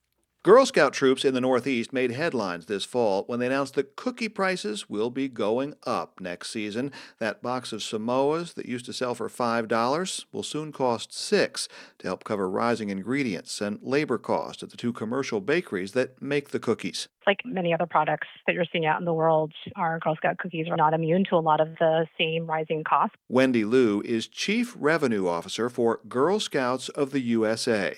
She's also the cookie manager for her 7-year-old daughter's Girl Scout troop in Connecticut. Choose a brownie. That's part of the conversation that we'll have this year. It really is a little microcosm of what it's like to run your business and deal with the real pressures, including inflation. Many Girl Scout troops on the West Coast already raised their cookie prices earlier this year. 10-year-old Madison Patstone says it was an adjustment. She'd already memorized the cost of up to 12 boxes of cookies at the old $5 price. Now she had to learn to multiply by 6. She also had to explain to customers why their Thin Mint purchasing power is thinner than it used to be. People were like, here's 20, and then they picked out 4 cookie boxes. And we're like, oh, sorry, it's only 3 this year. And they're like, what? So that was one of the hard parts, telling that inflation has come to their nostalgic cookies. Patstone still managed to sell more than 2,400 boxes this year, making her one of the top sellers in San Diego. This was the first time Girl Scouts in San Diego had raised their prices since 2015, and the 20% increase is smaller than the 22% jump in the price of store-bought cookies over the last 2 years. Ashley Hilliard, who's been selling Girl Scout cookies for a decade, says most customers were understanding. If they asked about the price increase, we would very politely explain, unfortunately, due to the inflation going on across the country right now, we've had to up our rates so that we can still make a profit and provide these programs for girls. Proceeds from the cookie sale cover about 70% of the Girl Scouts budget in San Diego. Each council sets its own prices, but neighboring councils often move together in what you might call the tag-along effect. Carol Dietrich, who heads the San Diego Council, says all the Girl Scouts in California raised their prices to $6 this year. They saw little, if any, drop in sales. Most of us, if not all of us, had a very successful cookie program. Here in San Diego, we had the best program since prior to COVID. Nationwide, Girl Scouts sell about 200 million boxes of cookies every year. That's more than Oreos, even though Girl Scout cookies are only on sale for a few months each year. Sally Lyons-Wyatt knows a thing or two about the cookie business. I've been a snacking expert for a couple of decades. Lyons-Wyatt is an executive vice president with the big market research firm Circana. She's also a former Girl Scout. She does not expect the $1 price increase to take much of a bite out of sales. Because it isn't just about a cookie, right? Now, granted, if they did something crazy, like it's going to cost you $20 for one little package, okay, well then maybe we would find that there's a cliff. But if we're talking about a nominal price increase, then I don't think it's going to have an impact on demand. Back in San Diego, Madison Patstone's already setting goals for the next selling season when she hopes to top her own record by selling 2,500 boxes. Because the season isn't very long, you'll have to wait a whole year to get them again. So might as well just stock up. A freezer full of Girl Scout cookies might be a good hedge against future inflation, as long as you don't eat them all at once. Scott Horsley, NPR News, Washington.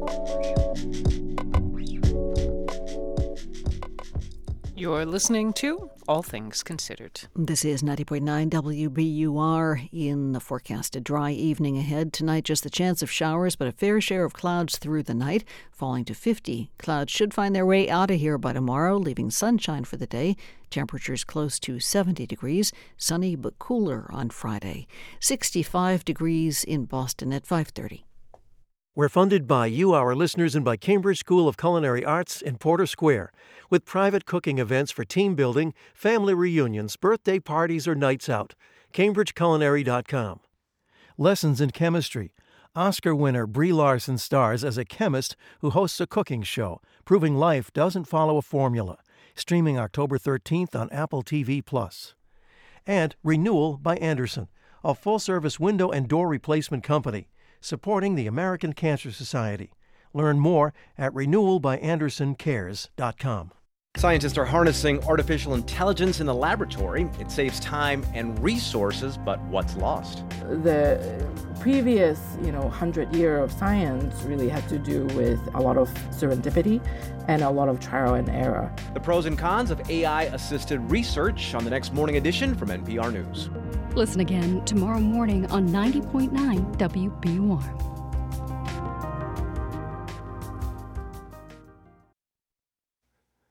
Live from NPR News in Culver City, California, I'm Dwayne Brown. President Biden is vowing that the U.S. will do all it can to support Israel in its war with Hamas militants. That includes using backup military force if necessary. The Pentagon already has one aircraft carrier in the Mediterranean with another on its way. Secretary of State Antony Blinken told reporters before leaving for a trip to Israel today that the U.S. is ready to take action should any actor hostile to Israel try to escalate or widen the war. We're determined to make sure that Israel gets everything it needs to defend itself, to provide for the security of its people. Already, significant military assistance requested by Israel is on the way. That's on top of everything that we've been doing for years, including with the Memorandum of Understanding that was negotiated by President Obama to make sure that Israel has what it needs to defend itself. Meanwhile, the Homeland Security Secretary and U.S. Attorney General are taking additional steps here to boost security and address concerns that the attacks on Israel could translate to increasing threats to Jewish communities elsewhere. A court in Moscow has fined a prominent Russian human rights activist who's been warning that Russia is sliding into fascism. NPR's Philip Reeves says he's also been criticizing the war on Ukraine. 70-year-old Oleg Orlov is a veteran anti-war campaigner whose protests have landed him in trouble before. He's co-chair of the human rights group Memorial, one of the winners of last year's Nobel Peace Prize. Prosecutors charged him with discrediting the Russian military over a Facebook post criticizing the war. The hearing was open to the media.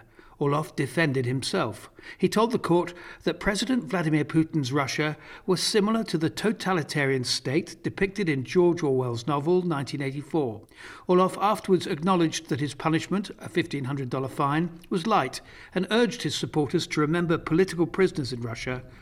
This is NPR. This is 90.9 WBUR. I'm Lisa Mullins. The Boston Palestine Film Festival is postponing its live events that were to start in arts venues in and around Boston Friday. The organization says the postponement is in part because of safety concerns caused by tensions over the fighting between Israel and Hamas. The festival's director of programming, Michael Maria, says the live events would have provided a space for members of the Boston Palestinian community to support each other. It's a part of what made this such a difficult decision, but at the same time, it also felt very wrong for us to come together, sit in a movie theater in the safety and comfort of a Boston venue while our relatives in Palestine are at risk every minute. Maria says he hopes the festival will return next year. The festival's virtual screenings will go on as scheduled. Attorneys who represent more than 50 women have filed a class action lawsuit against a former Brigham and Women's Hospital rheumatologist. Dr. Derek Todd is accused of performing medically unnecessary pelvic and breast exams. Several medical facilities associated with Todd are also named in the suit, as are high-ranking administrators. Todd agreed to stop practicing as a doctor in July. His lawyer has denied the doctor did anything wrong. The State Department of Public Health wants to give some pharmacists permission to dispense hormonal contraceptives directly to patients. The proposal came up at a Public Health Council meeting today. It would allow for the prescriptions to be filled regardless of whether a primary care provider had prescribed them. Health Commissioner Dr. Robbie Goldstein says the measure is in response to changing reproductive health policies around the country. Massachusetts U.S. Congressman Jake Auchincloss says while the U.S. House elects a new speaker, the Senate is equally inert. Auchincloss faults some Republican senators for holding up dozens of nominations. They include a number of diplomatic and military posts abroad. It's unacceptable. They need to act. We need fully confirmed officials in their positions. Just this morning, I got a briefing from 3 different acting officials across the state and Pentagon. That is not the posture of readiness that the United States needs at a time of increasing uncertainty and danger. On the House speakership, Auchincloss says Democrats are united behind Congressman Hakeem Jeffries of New York. He spoke today on WBUR's Radio Boston. And jury selection has begun in the trial of 2 women accused in an embezzling scheme against the Boston Center for Adult Education. 70-year-old Susan Brown was the center's executive director. She's accused of filing forged tax forms that caused the center to lose its tax-exempt status. Prosecutors also say she paid 66-year-old Karen Calfian more than $500,000 over 7 years for marketing that Calfian never performed. Last year, the center's comptroller pleaded guilty to embezzling more than $1 million from the organization. The center has stopped offering classes and special programming. The forecast is coming up. We're funded by you, our listeners, and by Brookline Bank, where financial solutions are crafted to the needs of your business and delivered with a hands-on approach committed to your success. Learn more at brooklinebank.com, member FDIC. And Office of the Massachusetts State Treasurer. Check to see if you have unclaimed property at findmassmoney.gov. Clouds should thicken through the overnight hours. Light rain possible before midnight. Tomorrow should be sunny and dry and nice, close to 70 degrees. 65 in Boston at 5:36. Support for NPR comes from this station and from Jarl and Pamela Mohn, focusing on civil liberties, foster youth, public radio, and the arts. From the Charles Stewart Mott Foundation, supporting efforts to promote a just, equitable, and sustainable society in its hometown of Flint and communities around the world. More at mott.org. And from the John S. and James L. Knight Foundation, helping NPR advance journalistic excellence in the digital age. This is All Things Considered from NPR News. I'm Elsa Chang in Culver City, California. And I'm Mary Louise Kelly in Washington. About a month ago, we called an old Middle East hand here in Washington to the phone. His name is Aaron David Miller. He spent much of his career at the State Department trying to help broker a path to peace in the Middle East. When we spoke, the occasion was the 30th anniversary of the Oslo Accords, a historic peace deal between Israel and Palestinians. I thought wrongly, in horrible misjudgment, I must say, that the peace process, so-called, had become irreversible and there was no going back. Fast forward to today, day 5 of outright war between Israel and Hamas, the Islamic resistance movement that rules the Gaza Strip. Aaron David Miller, welcome back to All Things Considered. Mary Louise, it's always a pleasure to be with you. You know, when you and I talked a month ago, I could not have imagined that we could feel so much farther from peace. I could not have imagined how much worse things could get. It is true. But, you know, I was thinking about this the other day. The arc of history bends in very strange ways. I remember 50 years ago last week being in Jerusalem and hearing the sirens wail when Egypt and Syria attacked Israel. And yet within 6 years, there was an Egyptian-Israeli peace treaty. 20 years later, I sat on the White House lawn watching Arafat, Clinton, and Rabin sign the Oslo Accords, convinced that we'd reached a point of no return. And yet that hope turned to trauma. So this is why I'm reserving judgment on the notion that this is going to result in a catastrophe and a devastation. This is so interesting because when I talked to you a month ago, you sounded cautiously hopeful. It's despite everything, you still sound cautiously hopeful. We are about to enter, Mary Louise, a very long and deep and dark tunnel. The goals of the Israeli operation have not yet been made clear, but whatever they are, the nature of one of the most densely populated areas on the planet and the close combat quarters, and probably an expansion of Israel's rules of engagement, given the terror horrors that Hamas has created in southern Israel, are going to combine to create a catastrophe for the Palestinians who live in Gaza. There's no question about that. All I'm suggesting is the arc of history bends in very strange directions, and there is no military solution to this problem. So I refuse to abandon the notion that everything is lost, and I realize how strange that seems in the wake of the horrors we witnessed. I want you to listen to part of what President Biden said yesterday. He spoke at the White House. He described the attack over the weekend by Hamas in graphic terms. This was an act of sheer evil. More than 1,000 civilians slaughtered, not just killed, slaughtered in Israel. Not just killed, slaughtered. Aaron David Miller, you have served many years, served multiple administrations, both Democratic and Republican here in Washington. As you listened to Biden at the White House yesterday, I wonder, have you ever heard an American president so, not just so forceful, but so angry in his defense of Israel? The answer is no. That was the most personal and emotional speech I think I've ever heard Joe Biden give. His reference to the black hole of loss was deeply personal in view of the president's own experience. And it reflects a president of a different generation, a president whose love for Israel, the people of Israel, the idea of Israel is deeply impressed on his emotional and political DNA, not for Benjamin Netanyahu, not for the current government of Israel. On the specifics of the U.S. response, the U.S. has deployed a carrier strike group to the Mediterranean. The U.S. is sending weapons, military assistance. Is this the right move? What's your assessment of how the U.S. is responding so far? I mean, right now, we are not a central player. We can give all the advice we want to the Israelis, but this is being driven by an Israeli government who has presided over the largest loss in a single day of Jews since the Nazi Holocaust. And that frame, I think, is going to drive the Israelis to deepen and broaden this campaign, as they have said, and many Israeli officials, to, quote, create a new reality. Create a new Middle East, as Israeli Prime Minister Benjamin Netanyahu put it. Israel is cutting off food and water and electricity to Gaza. We're getting word today from Gaza that the power there is now out. Does the U.S., even as it stands with its ally Israel, have a responsibility to stand with Palestinian civilians? I think that's absolutely the case. And how does it do that? Is that through pressuring Netanyahu and saying, we support you, but there are lines?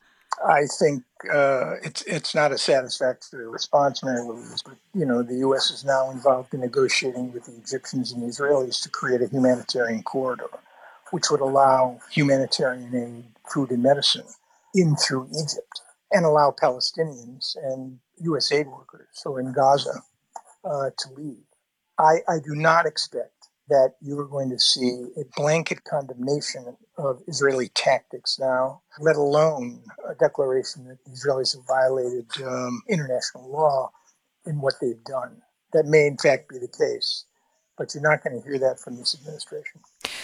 You will be aware there's a lot of talk about a coming ground invasion, that it is inevitable that Israel will try to completely crush Hamas in Gaza. Do you believe that? Is it inevitable? No, and I'll be looking forward to the articulation of Israeli goals, which they really have to do to the public. Is this wash, rinse, and repeat simply to retard Hamas's military capacity, try to kill its leadership? Or is this something more fundamental, to actually undermine Hamas's capacity to govern as an organizing body in Gaza? And if in fact that is the case, what does the day after look like? Do the Israelis stay for a semi-permanent occupation? Do they call for the UN to come in and create a transition mechanism, bringing the Palestinian Authority from Ramallah, with the Saudis and the other Gulf states providing billions of dollars in reconstruction aid, and the international community mobilized now for the first time with will, skill, and resources to turn Gaza from an open-air prison into something that offers 2.3 million Palestinians a better quality of life and a future? Is that even remotely possible in the wake of these developments and all of the loss of life?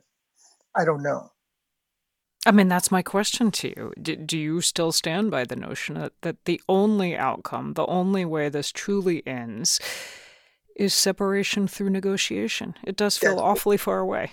That's been my position from the beginning. I think it's driven, Mary Louise, by the proximity problem. The proximity problem, just explain. That's that they're right next to each other and claim the same land? Living on top of one another. Yeah.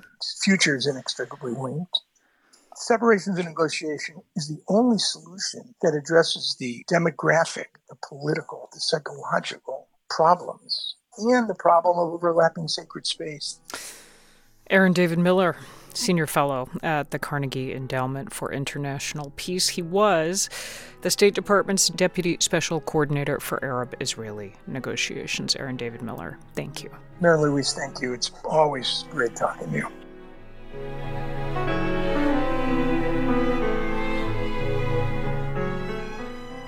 This is All Things Considered from NPR News.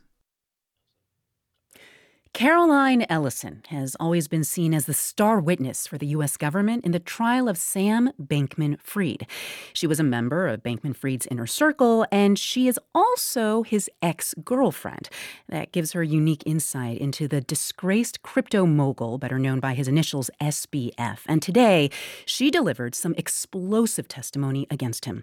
NPR's David Gura joins us now from outside the federal courthouse in Manhattan. Hi, David. Hey, Elsa. So what happened inside that courtroom today?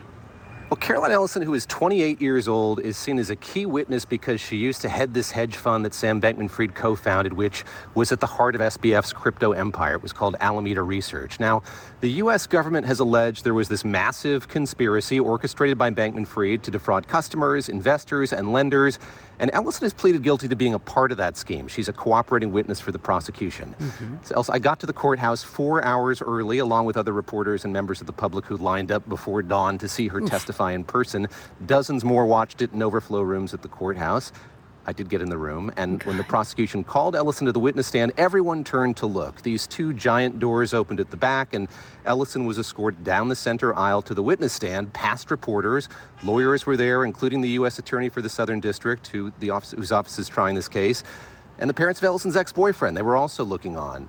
There was this dramatic moment on her first day of testimony. Right after Ellison took the stand, one of the prosecutors asked her to point out the defendant to the jury, and we watched Ellison kind of stand up, squint, and then really scan the entire room looking for him. It took Ellison maybe 30 or 40 seconds before she finally laid eyes on SBF, who was sitting at the defendant's table behind a laptop. Now, obviously these two people know each other very well, Elsa, but a lot has happened since they last saw each other, now almost a year ago. And I will also note, his hair is cut way shorter than it used to be. So maybe she didn't recognize him at first. Okay, so what exactly did Caroline Ellison say in her testimony today?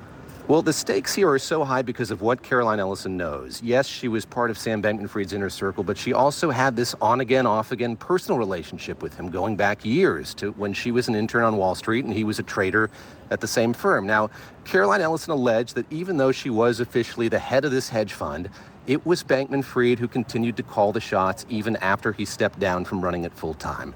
Ellison alleged SBF directed her to use more than $10 billion in customer money to pay for all kinds of things, including investments in risky startups and to pay back debts. Ellison described the immense pressure she was under, of how a lot of the activity she engaged in was misleading and dishonest. Those are her words. And she started to tear up at the end of her testimony when she recalled how relieved she felt when everything finally fell apart last November. You know, what she dreaded for months, Elsa, the collapse of Bankman-Fried's crypto companies, finally had happened. Exactly. All right, so what happens next at this point? Well, we are in week 2 of what is expected to be a 6-week trial. Caroline Ellison's testimony continues tomorrow with cross-examination by the defense. Sam Bankman-Fried's lawyers have indicated they're going to argue Ellison was responsible for the collapse because she was not equipped to lead Alameda. In effect, she made massive mistakes, and Bankman-Fried was so busy running FTX and meeting with lawmakers and regulators, he just wasn't able to keep tabs on what was going on at a hedge fund. If Ellison's testimony today is any indication, I think we can expect much more drama when she's questioned by Bankman-Fried's defense attorneys tomorrow. To be continued. That is NPR's David Gura outside the federal courthouse in Manhattan. Thank you so much, David. Thank you.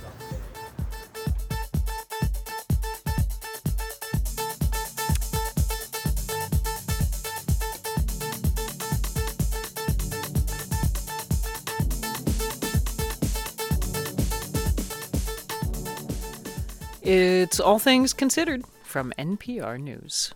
And this is 90.9 WBUR. We should have partly cloudy skies into the nighttime, 50 degrees for a low tonight. Sunshine tomorrow, a lovely October day, highs in the mid to upper 60s. Sun could return for Friday, staying in the mid-60s. Boston Bruins open the regular season tonight, their 100th. They take on the Chicago Blackhawks at the Garden. The puck drops at 7:30. Celtics also play tonight in a preseason game. They take on the 76ers in Philadelphia. Tip-off is set for 7 o'clock. 65 degrees in the Boston area. This is 90.9 WBUR. It's 5:49. We're funded by you, our listeners, and by the Huntington, presenting Fat Ham. The 2022 Pulitzer Prize winner reinvents Hamlet with a queer black twist. Join Juicy, the saucy protagonist, in a sharp, deliciously funny take on the Shakespeare classic. Fat Ham, playing now through October 29th at the Huntington Calderwood, huntingtontheater.org.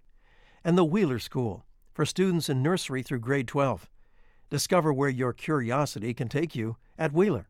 October 21st open house, wheelerschool.org. The air is crisp, the cider donuts are hot, it's fall in New England. If you're like me, you might be wondering where to go leaf peeping. Here's a tip from our field guide to Boston. There are some relatively easy trails for new hikers or families close to the city, like Blue Hills or Middlesex Fells reservations. But be aware, you might run into a crowd of neighbors also trying to take in the fall colors. If you want something more challenging with less crowds, lace up your hiking boots and head up Caribou Mountain in Maine, or Mount Monadnock in New Hampshire. And remember, by the time trees in Boston are changing color, trees further north may already be shedding their leaves. To get more tips like this about navigating the seasons in Boston, head to wbur.org/fieldguide.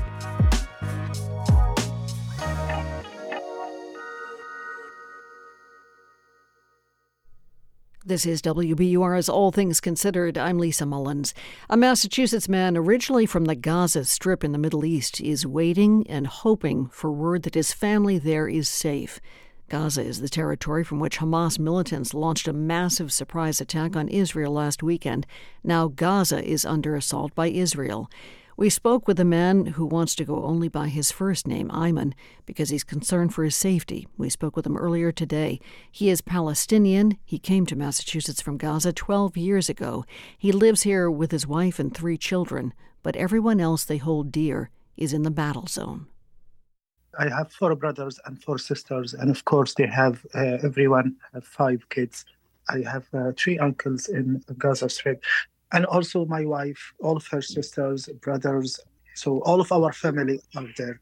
And your parents as well? Yeah. So your relatives are in the center of the Gaza Strip. They live at a refugee camp there, and the Gaza Strip is filled with refugee camps.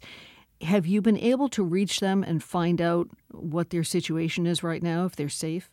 It was extremely hard to reach out to them. I try to reach to them like through Facebook group chat, and it's extremely hard. I don't see anyone, visible on the chat. So that's why I am extremely scared of their life, especially with my parents. As you know, the situation is very extremely horrendous. The Israeli Defense Ministry announced we are imposing a complete siege on Gaza. There will be no electricity, no food, no water, no fuel, and they will cut medication on Gaza. That's why I'm super scared. On my dad, he has heart issues. My mother, she has blood pressure issues, and I'm really scared about their life because they are also cutting medications into entering into Gaza City.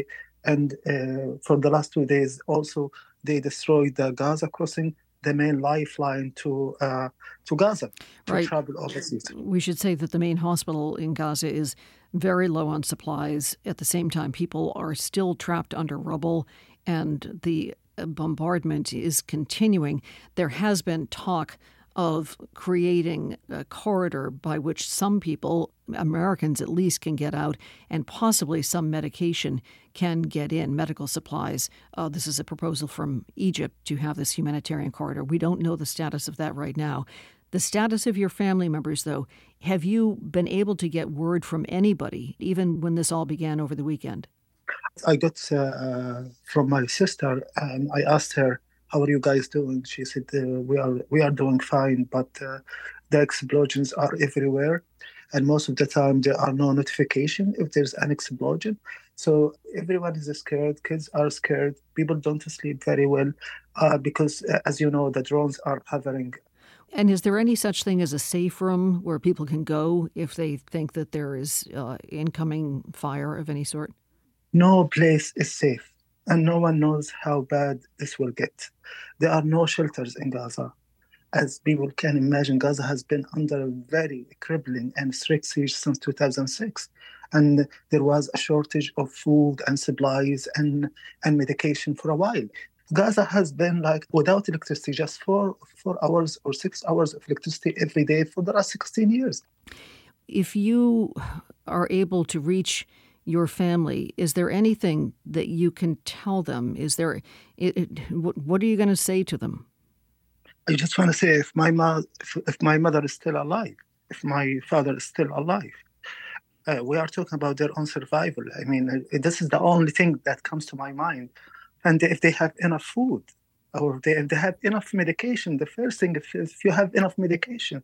Let me ask you this. There are people here, people in Massachusetts who have families in Israel who are terrified. You are obviously terrified about what's happening to your family in Gaza right now.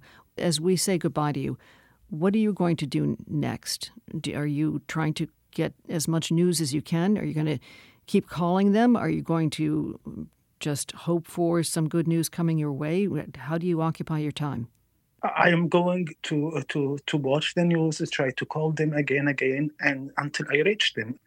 I hope I will see them in the near future. As every normal human being, I wish them love, I wish them safety, and I send them my love. We hope for all the best for your family. Ayman, thank you for speaking with us. You're welcome. That's a Palestinian man named Ayman who was born in Gaza and is living in Western Mass, where he awaits word of his family still in Gaza.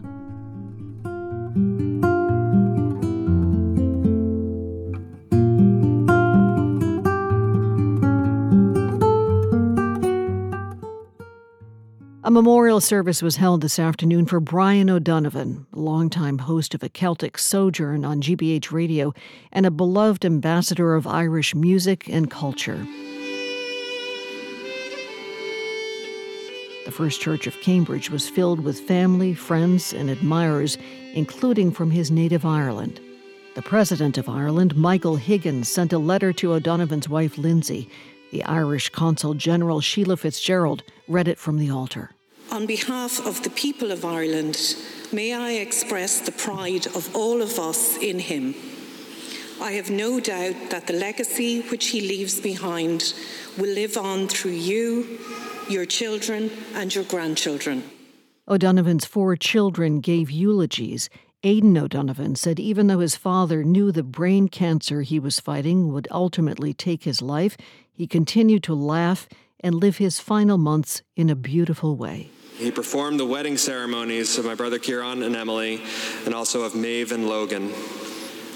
He splashed in the waves with his grandchildren, Ivy, Joe, and Nomi, and he held my tiny Harriet in his arms in his final weeks. Brian O'Donovan was also involved in Major League sports. He was a vice president of the Patriots and the first general manager of the New England Revolution soccer team. O'Donovan died Friday at the age of 66. He was a wonderful man. Our best to Lindsay and the family. He will be missed.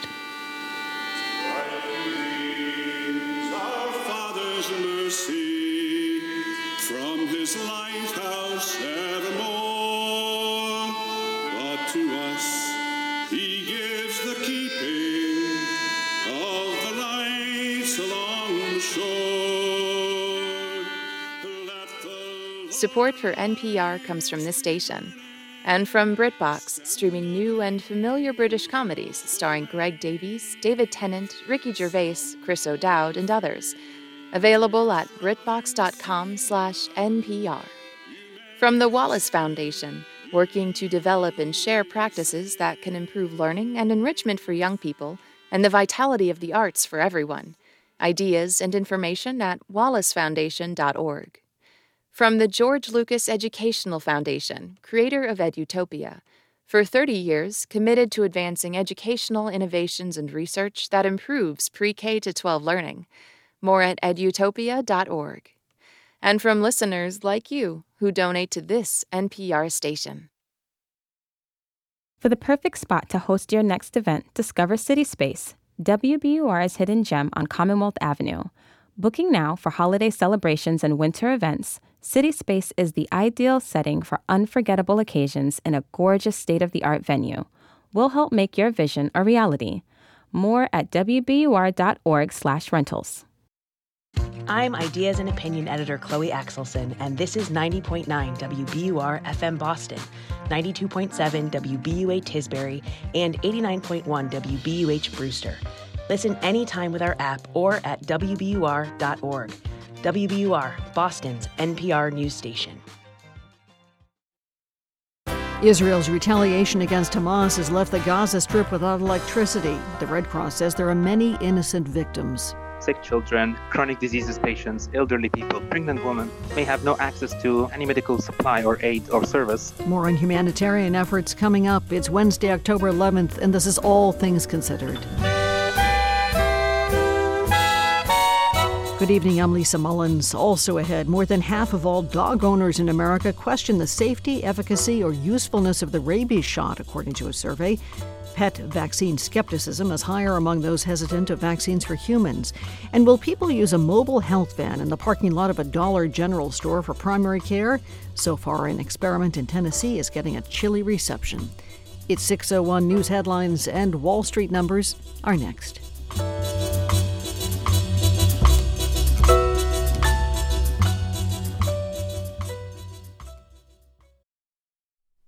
Live from NPR News in Washington, I'm Jack Speer. Israel is preparing for what is looking like a major offensive against Hamas following a weekend assault.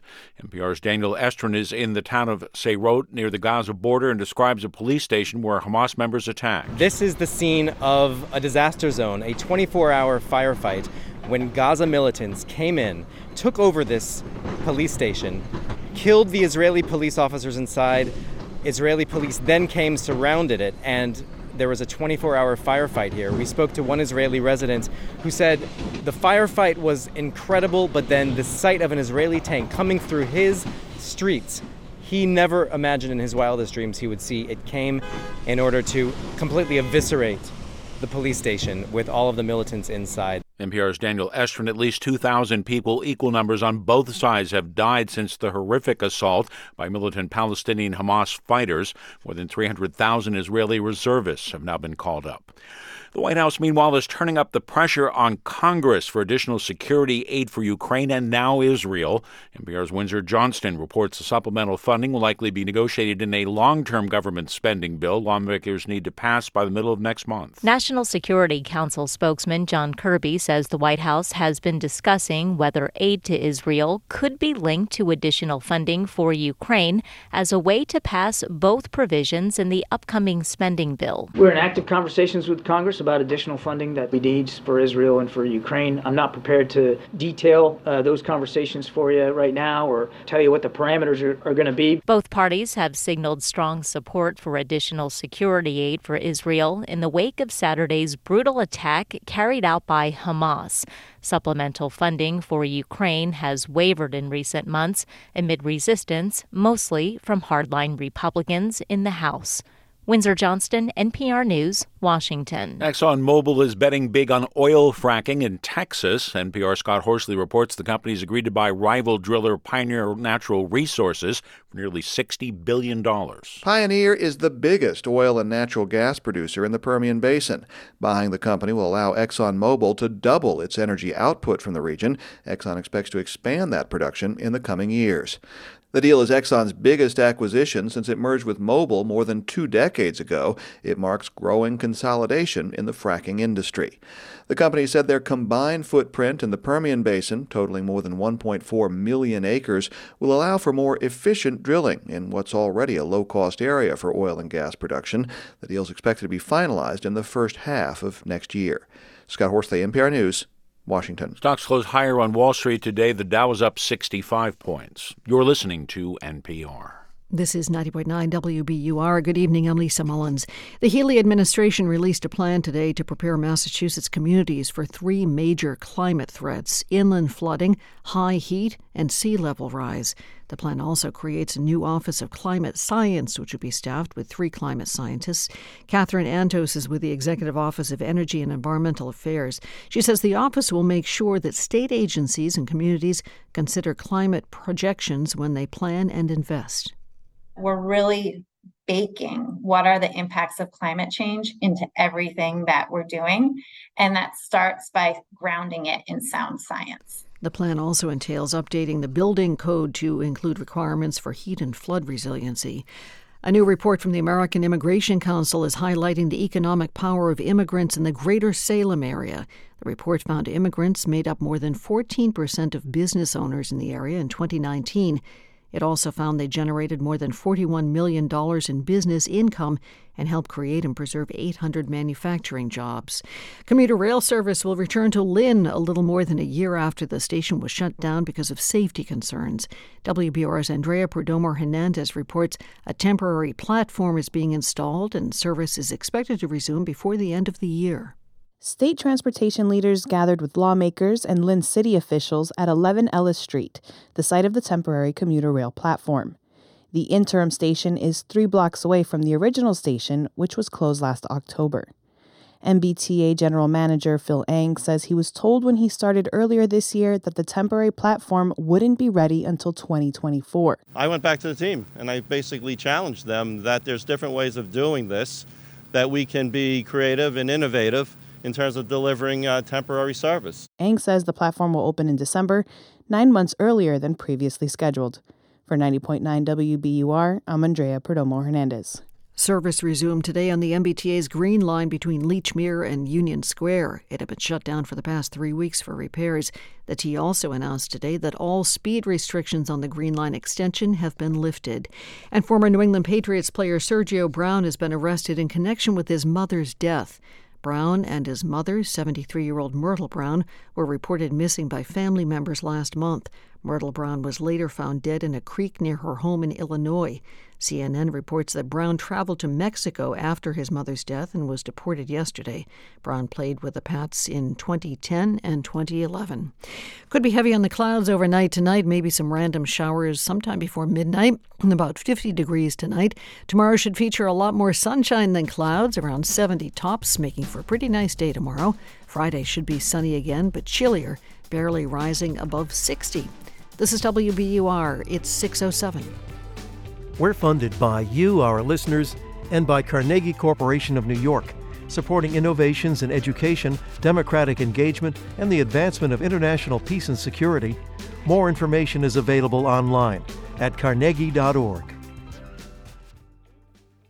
This is All Things Considered from NPR News. I'm Mary Louise Kelly in Washington.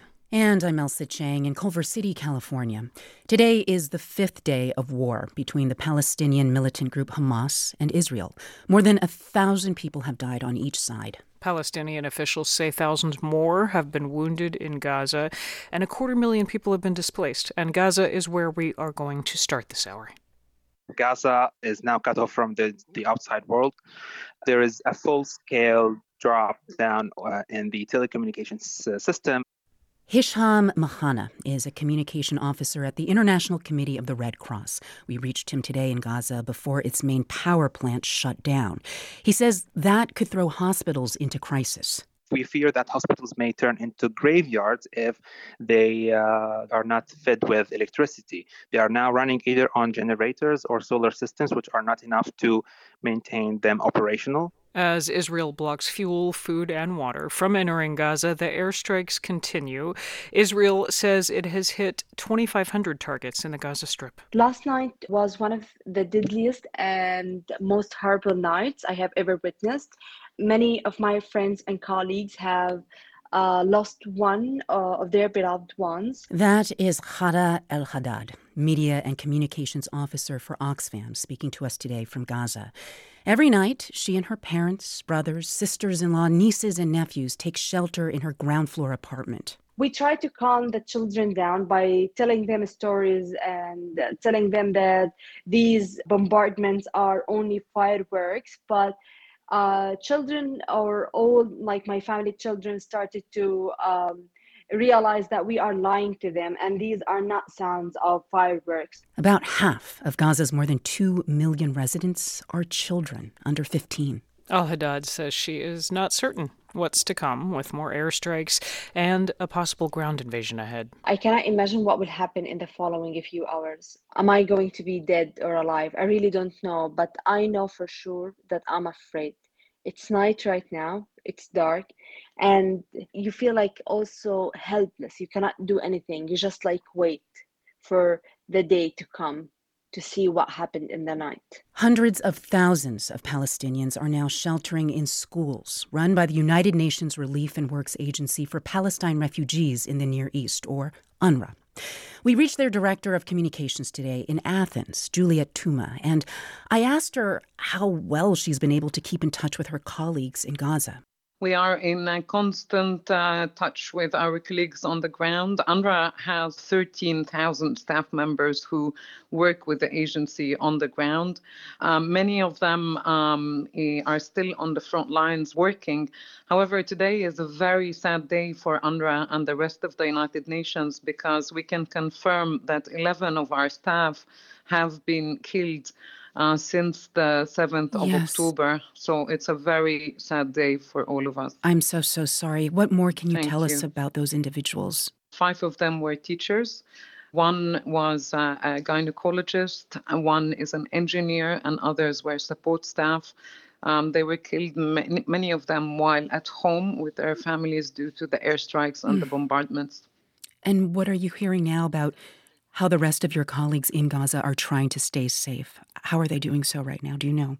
People are terrified, Elsa. They're really terrified. I mean, we get all these these messages. Luckily, there is a little bit of internet in the Gaza Strip. So one staff member said to me, I think this is going to be the end for me and my family. One staff member said, we'll be in touch tomorrow if I'm still alive.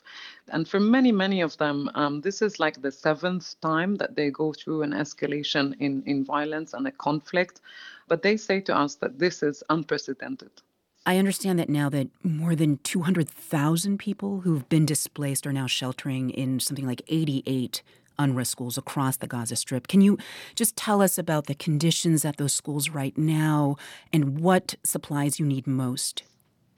So these are schools that normally would give education to about 300,000 kids in the Gaza Strip. Now, we had to close our schools and turn them into shelters because since the 7th of October, just on Saturday, we've had people flocking into our schools to take shelter, and the numbers continue to increase as we speak. We've run out right now of basic supplies, including things like mattresses and cleaning material and hygiene kits. We've been giving people water and bread, but we're running very, very fast of our supplies. And then not all of these schools are safe, very sadly. At least 2 of these schools sheltering the displaced have been hit by airstrikes. Right. Fortunately, we did not have any casualties during the time. Well, given that 2 of your schools have already been hit, how much of a concern is there that the remaining schools will also be hit while you're using them as shelters? It's a reminder that schools are a place of sanctuary. Schools should be protected at all times. Now, in these cases, this is a school that is also a UN school, so it's doubly protected. It should never have been hit. It's a violation of law. It's a violation of all war laws. Meanwhile, Israel has announced that it has amassed troops in preparation for an expected ground invasion of Gaza. How is your team preparing for that? Well, first of all, the UN is calling for all fighting everywhere to come to an end. And we're fearing the worst in terms of the coming few days. It is very hard for us, of course, to predict what's going to happen. And with the tightening of the blockade and without our ability to get in basic supplies and humanitarian assistance, we're going to be in a very, very difficult situation. Juliet Touma, Director of Communications for UNRWA, the UN Agency for Palestinian Refugees. Thank you very much for joining us today. Thank you, Elsa.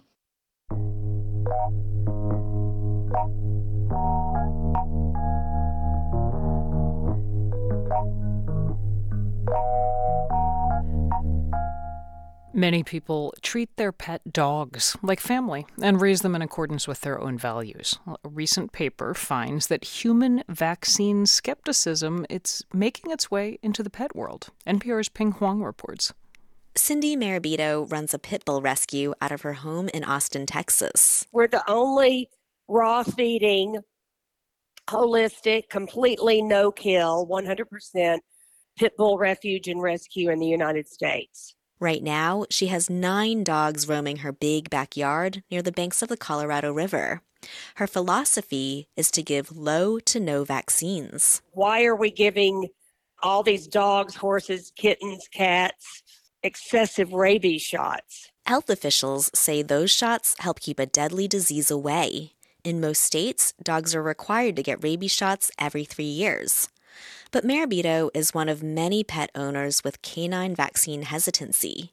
According to a recent survey out of Boston University, 53% of U.S. dog owners question if the rabies vaccine is safe, if it works, or if it's useful. Lori Teller is a veterinarian at Texas A&M and former head of the American Veterinary Medical Association. I find it very disturbing.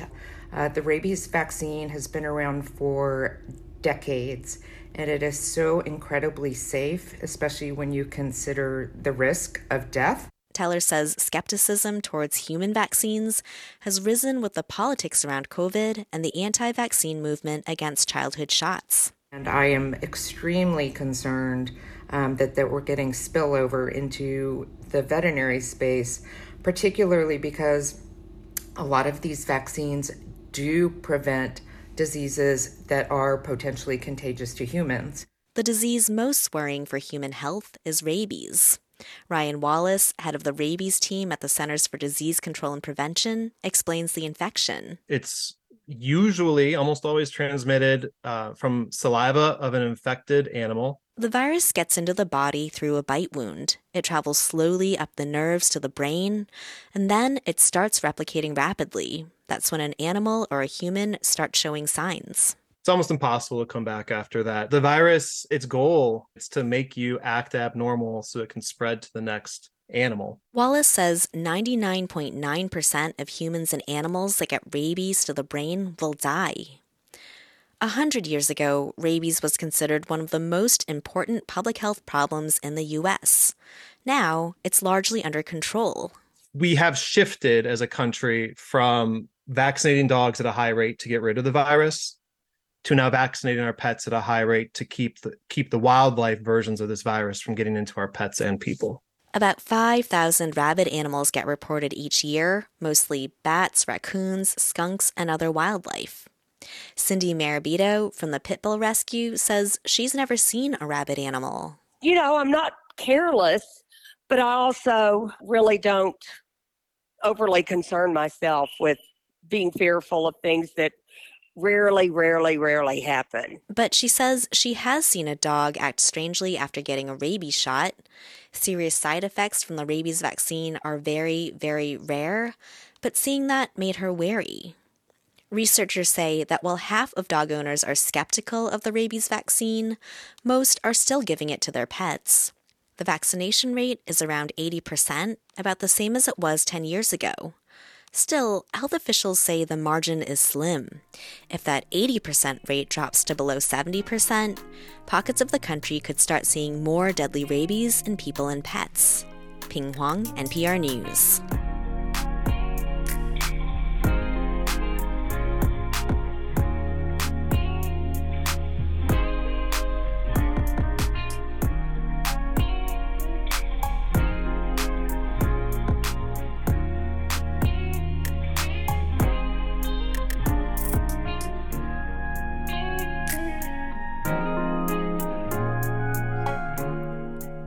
You're listening to All Things Considered from NPR News. And thank you for joining us here at 90.9 WBUR. Coming up this evening in business news, starting in January, this new $7,500 tax credit for electric vehicles can be applied up front at the dealership. We'll look at how it could impact EV sales. That's on Marketplace, which starts at 6:30. We're funded by you, our listeners, and by Fairbank and Perry Goldsmiths in Concord, owned and operated by women designer goldsmiths, creating custom and original fine jewelry for everyday life. FairbankandPerry.com. An update on Wall Street today. The Dow gained about 0.2%. S&P rose 0.4%, and the Nasdaq gained just over 0.7%. A Franklin-based packaging company is now part of a multinational firm. Cold Chain Technologies has been purchased by Exultainer, a company with headquarters in Brazil and Spain. The Worcester Business Journal reports the amount paid for the company was not made public. The forecast is coming up. We're funded by you, our listeners, and by Boston Ballet's Fall Experience, featuring 4 dynamic ballets on stage now through October 15th. Tickets at bostonballet.org. And Sunbug Solar, committed to being a partner in renewable energy from consultation to installation. Learn how you can build a resilient future at sunbugsolar.com. Tonight, just the chance of showers before midnight, a fair share of clouds around through the night, falling to about 50. Clouds should find their way out of here by tomorrow, leaving sunshine for the day. Highs close to 70, then sunny but cooler on Friday. This is WBUR at 6:21. WBUR supporters include New England Innovation Academy, preparing students through innovation, entrepreneurship, and human-centered design. Open house October 19th, neiacademy.org. And Elliott Community Human Services, working to end the homelessness crisis by providing evidence-based care. On a Wednesday. It's All Things Considered from NPR News. I'm Mary Louise Kelly. And I'm Elsa Chang. Dollar General, with its big yellow sign, has 19,000 stores nationwide, more than any other retailer. 80% of those are in small towns. And now Dollar General is pairing up with a mobile clinic operator for an experiment to bring health care to rural residents. Reporter Sarah Jane Tribble traveled to Tennessee and discovered that winning patients isn't as simple as just setting up shop in a parking lot. The mobile clinic looks like a cross between a small RV and a food truck. One side is covered with a bright blue and yellow poster: vaccinations, physicals, prescriptions. When registered nurse Kimberly French arrives for her shift, she snaps a cord on an exam chair back into place. We talk over the hum of the air conditioning. A lot of it's already set up. I come in and just make sure everything that's lost its way on the trip is back where it goes. The van has been trying out different Dollar General locations since late last year and trying to win people over. French uses an iPad to connect patients with a nurse practitioner or physician assistant. She can also do labs, give shots, and just be with the patient. That is, when there are patients. We don't have any appointments so far today, but that could change. Last night, we didn't have any appointments, and 3 or 4 people showed up all at one time. So the clinic is owned and operated by mobile health provider DocGo, as in Doctor on the Go. The company is based in New York. Business boomed for DocGo during the COVID-19 pandemic. But in recent weeks, the company has faced scrutiny for how they are delivering care in New York and their use of public funds there. Meanwhile, here in Tennessee, with its partner Dollar General, the company is trying to figure out healthcare in rural America. Bubba Murphy was walking into a Dollar General when I stopped him to ask about the mobile clinic. Oh, I like it because we don't have to go to town and fight all that traffic. Dollar General says its partnership with DocGo complements the retailer's effort to increase access to healthy products like vitamins and supplements, particularly in rural America. The whole idea, they said, is to test and learn. 72-year-old Lulu West moved to Tennessee years ago and already has a primary care doctor she trusts. When you say mobile clinic outside of Dollar General, it just kind of has a connotation that you may not really be comfortable with. You know what I mean? A little doctor by the grocery store, I don't know. Outside another Dollar General location not far away, I met business owner Nicole Klemmer. She's not impressed. It's just another way for them to make money, because I'm thinking, what the hell do they have to do with health? But it could be beneficial. Now, if it was free, then yes. Then I'd be like, all for it. If it was free. It's not free. DocGo and Dollar General are both for-profit companies. DocGo takes private and public insurance, and there's a self-pay option too, though the company declined to provide exactly what that cost is. Tom Campanilla is a longtime healthcare executive and understands the business of running mobile clinics. Having a healthcare van sitting outside a Dollar General could mean more traffic for the store and help people. They have a tremendous opportunity, given their existing footprint, to have a major impact on health there. There is rural America. Health industry watchers say providing care at thousands of Dollar General locations could be a game changer for areas that don't have enough doctors. Primary care physician Carlo Pike is always busy. He's been around for decades in northern Tennessee. He says developing a relationship takes time and ongoing attention. If I can do this relationship right, maybe we can keep you from getting a sugar of 500, or from, grandpa climbing up a ladder and trying to fix something he has no business with and falling off and breaking his leg. To introduce the mobile clinic, the DocGo van goes to community gatherings and gives out swag. But it didn't work in Cumberland Furnace, the most rural location they tried. Lottie Stokes is president of the community center there. They have called and asked for to come down here, and I wouldn't never answer them back. Stokes sees no need for the mobile clinic. She'd rather just call the local EMTs and fire department. Yeah, I know them guys. I know they're legit. You're looking at somebody that I don't know that well that's calling me to ask for permission to come down here and set up for our events that I don't know, when I have somebody that's local that I know. Stokes may not think there's a need for the clinic, but after we stopped talking, her father-in-law, Bobby Stokes, quietly called me over. He's nearly 80 and said he and his wife went to the mobile van one night. She couldn't breathe. They pulled into the parking lot and climbed on. We wasn't in there 5 minutes. They done the blood pressure test and what they need to do, and put her in the car and get her to the hospital, to the emergency room. I asked if DocGo wanted payment. Did he give them money? I don't guess they did because I didn't give them none. What about your insurance card? Didn't even give them that. Nothing at all. Nothing. They were more concerned with her than they were with, I guess, with getting their money. Stokes says his wife would not have made it through the night. But they told me to get there. And I took them at their word. My car runs fast. He and his wife got the care they needed. The question remains, though, of whether this particular marriage of healthcare and retail could help enough patients in rural America. I'm Sarah Jane Tribble in Tennessee. This story was produced in collaboration with KFF Health News.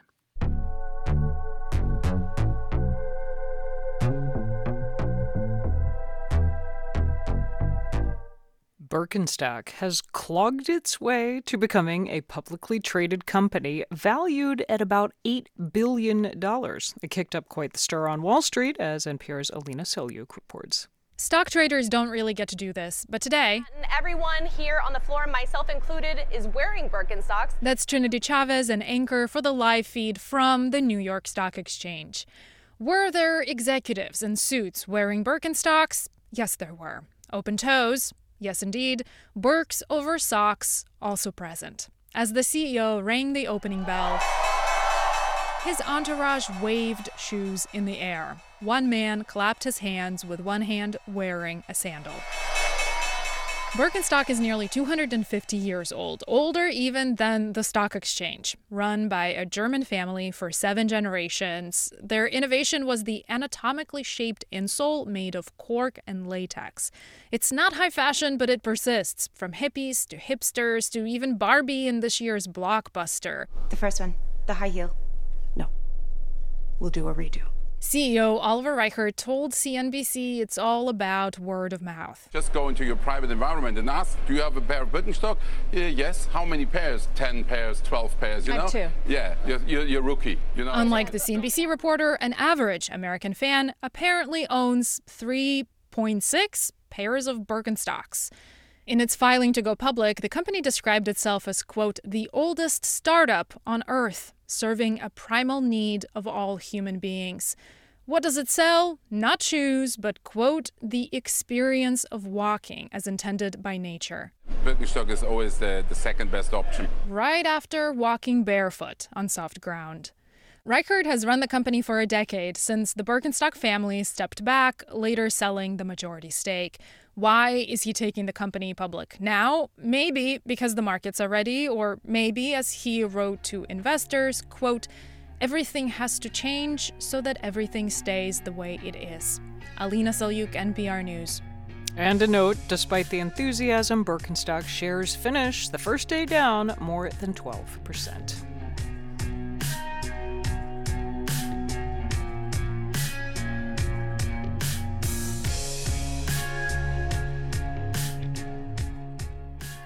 This is NPR News. And thank you for listening to All Things Considered here at 90.9 WBUR. Business News with Marketplace is coming up next.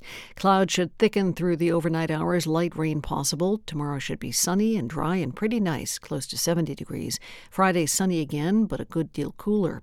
Boston Bruins open up their regular season tonight, their 100th. They take on the Chicago Blackhawks at the Garden. The puck drops at 7:30. Celtics also play tonight in a preseason game. They take on the 76ers in Philadelphia. Tip-off is set for 7 o'clock. This is 90.9 WBUR, 63 degrees in the Boston area at 6:30. We're funded by you, our listeners, and by MIT Museum, featuring freshly installed galleries and a lineup of dynamic programs and events that will feed your curiosity. Plan your visit today.